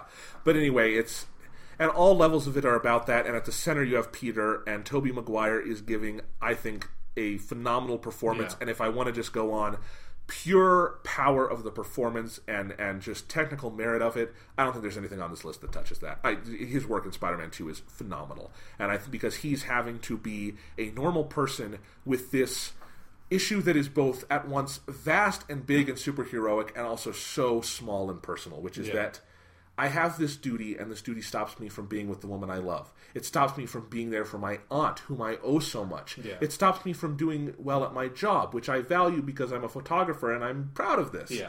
It stops me from being there for people when I need them to be there for people. And who do I need to be? Do I need to be myself, Peter Parker, for the people in my life? Or do I need to be Spider-Man for this city that doesn't necessarily treat me well in return? Yeah. And then you have Doc Ock on there, and there are more entertaining movie superhero villains, but there are none that are so thematically tightly woven into the fabric of the story as Alfred Molina's Doc Ock. Yeah. And like Doc Ock has always been one of my favorite villains. Like even just like ignoring like he has such a great tie to Peter because he's a scientist, and that's always like been so interesting because it's kind of this like dark like what if Peter turned bad kind of thing with the Doc Ock character. But the tentacles are so cool. Like it's such a it's one of the weird things about like a lot of Marvel stuff in general, and especially Spider-Man epitomizes this, is that like they are not generic. DC oh, Flash, he can run really fast. Superman can fly. Batman has gadgets. Wonder Woman can fly and punch really hard. Like, they're super generic superpowers. Spider-Man has spider powers! Like, he crawls on walls and shoots webs and swings from them and has spider sense. Like, that's fucking crazy. Like, nobody would come up with that. If Spider-Man were not a character was iconic and we all knew from birth. You would never think of it. Like, if you really... Because everyone's known about Spider-Man since they were born, so they don't think it's crazy. But think about being in, like, Stan Lee's shoes, like, trying to come up with characters. How do you do that? How do you come up with Spider-Man? And then it's like, Dr. Octopus? Like, a dude with 4 mechanical arms. Like, that's not something that's normal. That's not like you're sitting there and it's like, yeah, what superpower would I like to have? Like, it'd be really cool to be invisible, or if I could read people's minds, or, like, have telekinesis. Like, everyone would come up with that. It takes a fucking madman to sit there and be like, I think I'd like to crawl on walls, or, yeah, I could use some mechanical arms. That seems pretty nifty. Well, hey, Stan Lee is a genius, and people who don't understand that, go fuck themselves. But yeah, so Doc Ock has always been a great character, but yeah, Alfred Molina's version is so well done, and the way they use him in the movie is so powerful. Because they do, again, because they didn't necessarily do this at the comics, like the original comics, because those are old, so they wouldn't necessarily have tried to do something like this. But the way they have, like, Alfred Molina's, he's made the nuclear fusion reactor, and he is the fucking science-ass scientist. And that's how Peter meets him first. Peter, like, comes to know him and respect him, and, like, knew him and respected him before he ever met him face to face. And then actually gets to meet him and gets to work with him a little bit. And so you get introduced to the character before he becomes a supervillain. And so he becomes so tragic in a way that the Doc Ock character never really was before this. And they add this whole other element to it that is so powerful in the film. And Alfred Molina's performance is so good, and it's just everything is compounding Peter's dilemma, because now Doc Ock is this man he loves and respects, who he has to stop, and yet he also has to feel bad for him, because, and this is one of the great moral lines that this movie walks, is that you can both enjoy Alfred Molina as a villain and want Spider-Man to punch him because he's doing some pretty evil things, but at the same time you're like, I get where you're coming from, Doc Ock, and Peter gets because in the movie, again, like, going to the Doc Ock kind of being this weird, like, what if Peter went bad kind of thing. Like, Doc Ock goes through kind of exactly what Peter does, and that, like, ignoring the mechanical arms thing, but, Doc Ock sees his wife get killed in the experiment, and it's like, that's part of what makes him go fucking crazy. And, Peter saw his uncle die, who he loved as much as anyone in the world. And for both of them, it was their fault. Yeah, exactly. So they both have to, like, kind of struggle with this. So I think Peter, there's this, like, really strong identification. And again, that's not an element that's in the comics. It's something that the movie brings that's really innovative to the character. No, absolutely. And, one thing I think, there's a lot of ways I think Spider-Man 2 is undervalued. And I always, you brought it up at the beginning of this segment, and I always forget it because Spider-Man 2 is so resolutely, to me, the best superhero movie. Has been since 2004. When other people disagree, it weirds me out, and I realize that a lot of their problems with it are things I love. So, for instance, people have always, for reasons I will never understand, make fun of Kirsten Dunst in these movies. Huh. And there's a lot of people who don't like her as an actress, which I also don't really get. I think she's a really talented actress. She's amazing in Spider-Man 2. And I agree. I did not fully get this until I watched the movie as an adult. But there's a certain weight to what that character has in this movie. And it's the opposite of Spider-Man 1, where I think she's underwritten and a little underdeveloped. Here she's a human, she's a fully fleshed out human being. She's got a career, she's smart, she's talented, she's got this man she legitimately loves. So J. Jonah Jameson's son is not this throwaway. She's not just going with John Jameson because he's hot. It's that they have a connection. You see it in a couple of scenes. It's stable. It's something she didn't have as a child. We know about her family history. But she does love Peter, and she doesn't understand why this man who is so good and was so good to her would now not be there for her. And and I think it's a really complex line because it's this, she keeps wanting to give this guy a second chance, and she can't. And I think why a lot of people reject her in this movie is what they want to say, well, you're just being mean to Peter because look at what Peter's going through. She doesn't kind of know like that. What's her name? The wife from Breaking Bad? Yes. Like how people hate her. It's like, What are you talking? Like, do you have no understanding of how stories work? Of course she has to be like this. Like, if she wasn't, what would the show even be? Like, why do you hate her? It's like her character maybe kind of annoys you. I understand that, but like... Yeah. She hasn't done to understand what's going on, like, thematically here, man. You're mad at her for being the good person. Exactly. And it's similar with Mary Jane, where I think people can't disconnect that, where she doesn't know he's Spider-Man. All she knows is that he's... Peter Parker to her is becoming a jerk, and that's why the movie hurts. Exactly. That's why it works, is because you see on Kirsten Dunst's face how much he is hurting her, and how much she cannot understand this, and how his erratic behavior is impacting her, and that's Peter's journey, is that he has to see that on the faces of the people he loves. And how can he be Spider-Man and save people, and then go home to the people he really cares about and see them hate him? Yeah. Maybe not hate him, but give up on him, and think, I can't have you in my life. And you kind of have that with Harry. It's not as effectively done in Spider-Man 2. That's the weakest part of the movie. But it's there, too. It's on every level of... Aunt May never gives up on him. But there's a lot of these layers to it of, Well, because this movie understands something that Dark Knight Rises is not, is that every superhero has their goddamn rock. Aunt May is Peter's rock. Oh, yeah. And there's some great scenes with her. Rosemary Harris is the actress. Yeah. And it's just great scenes with her all around. But, yeah...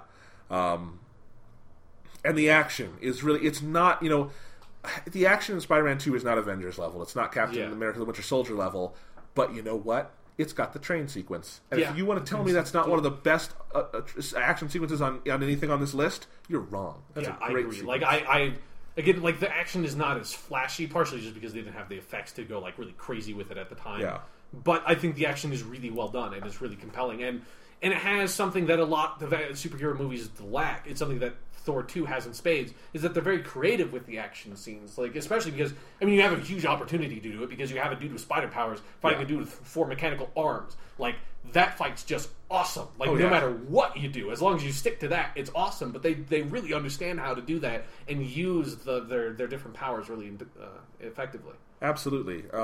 Just the opening sequence with Spider-Man going through Manhattan delivering pizzas, that's such a creative way to use the character. Yeah. And I think it all comes back to, Sam Raimi, what an unconventional choice to do Spider-Man, to do a superhero movie. Yeah. But you put him in these movies and it's so perfect. His tone is right. It works. He just gets it, and I think he brings so much of his genre experience into Spider-Man 2, his horror training with Evil Dead and stuff. Oh, God, yeah, because there's the whole scene after, Doc Ock has the arms fused to him where he kills everyone in the operating room. Fantastic. That scene is fucking terrifying, still to this day, that scene is terrifying. Terrifying and amazing and just so well done, and just the little touches of humor that grace it. I still think no superhero movie on this list quite balances drama and humor and everything else as well as Spider-Man 2, where we can go legitimately from J. Jonah Jameson just shouting at Peter to Peter being really, broken inside over everything that's happened to him, and it feels so of a piece that you don't even notice the tonal shift. Mm-hmm. It's just, it's organic. It's what the movie is. Yeah.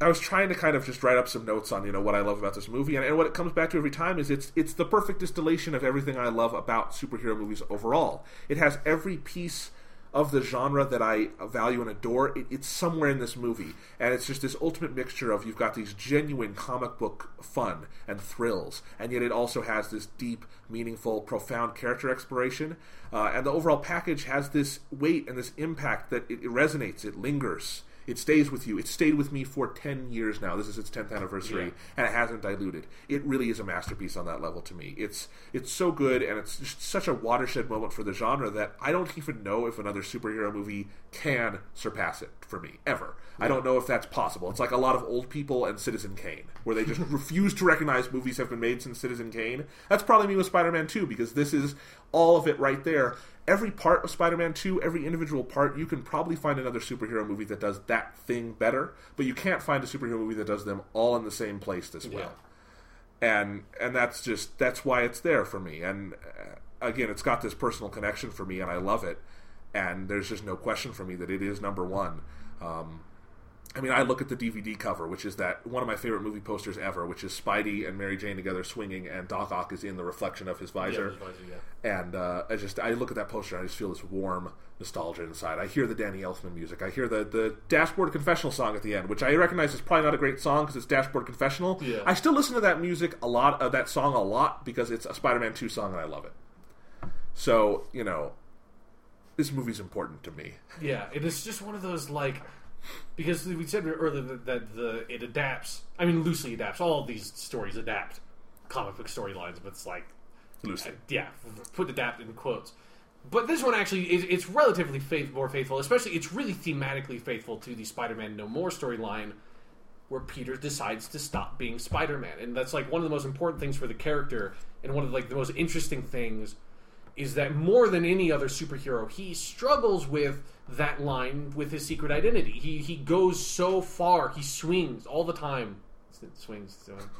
He swings between being like Spider-Man as Spider-Man, like Spider-Man all the time, and then just like there's multiple times where he's just said, you know what, fuck it, like I can't do this. I just can't do it anymore because it's destroying my life. Like it's hurting the people I care about.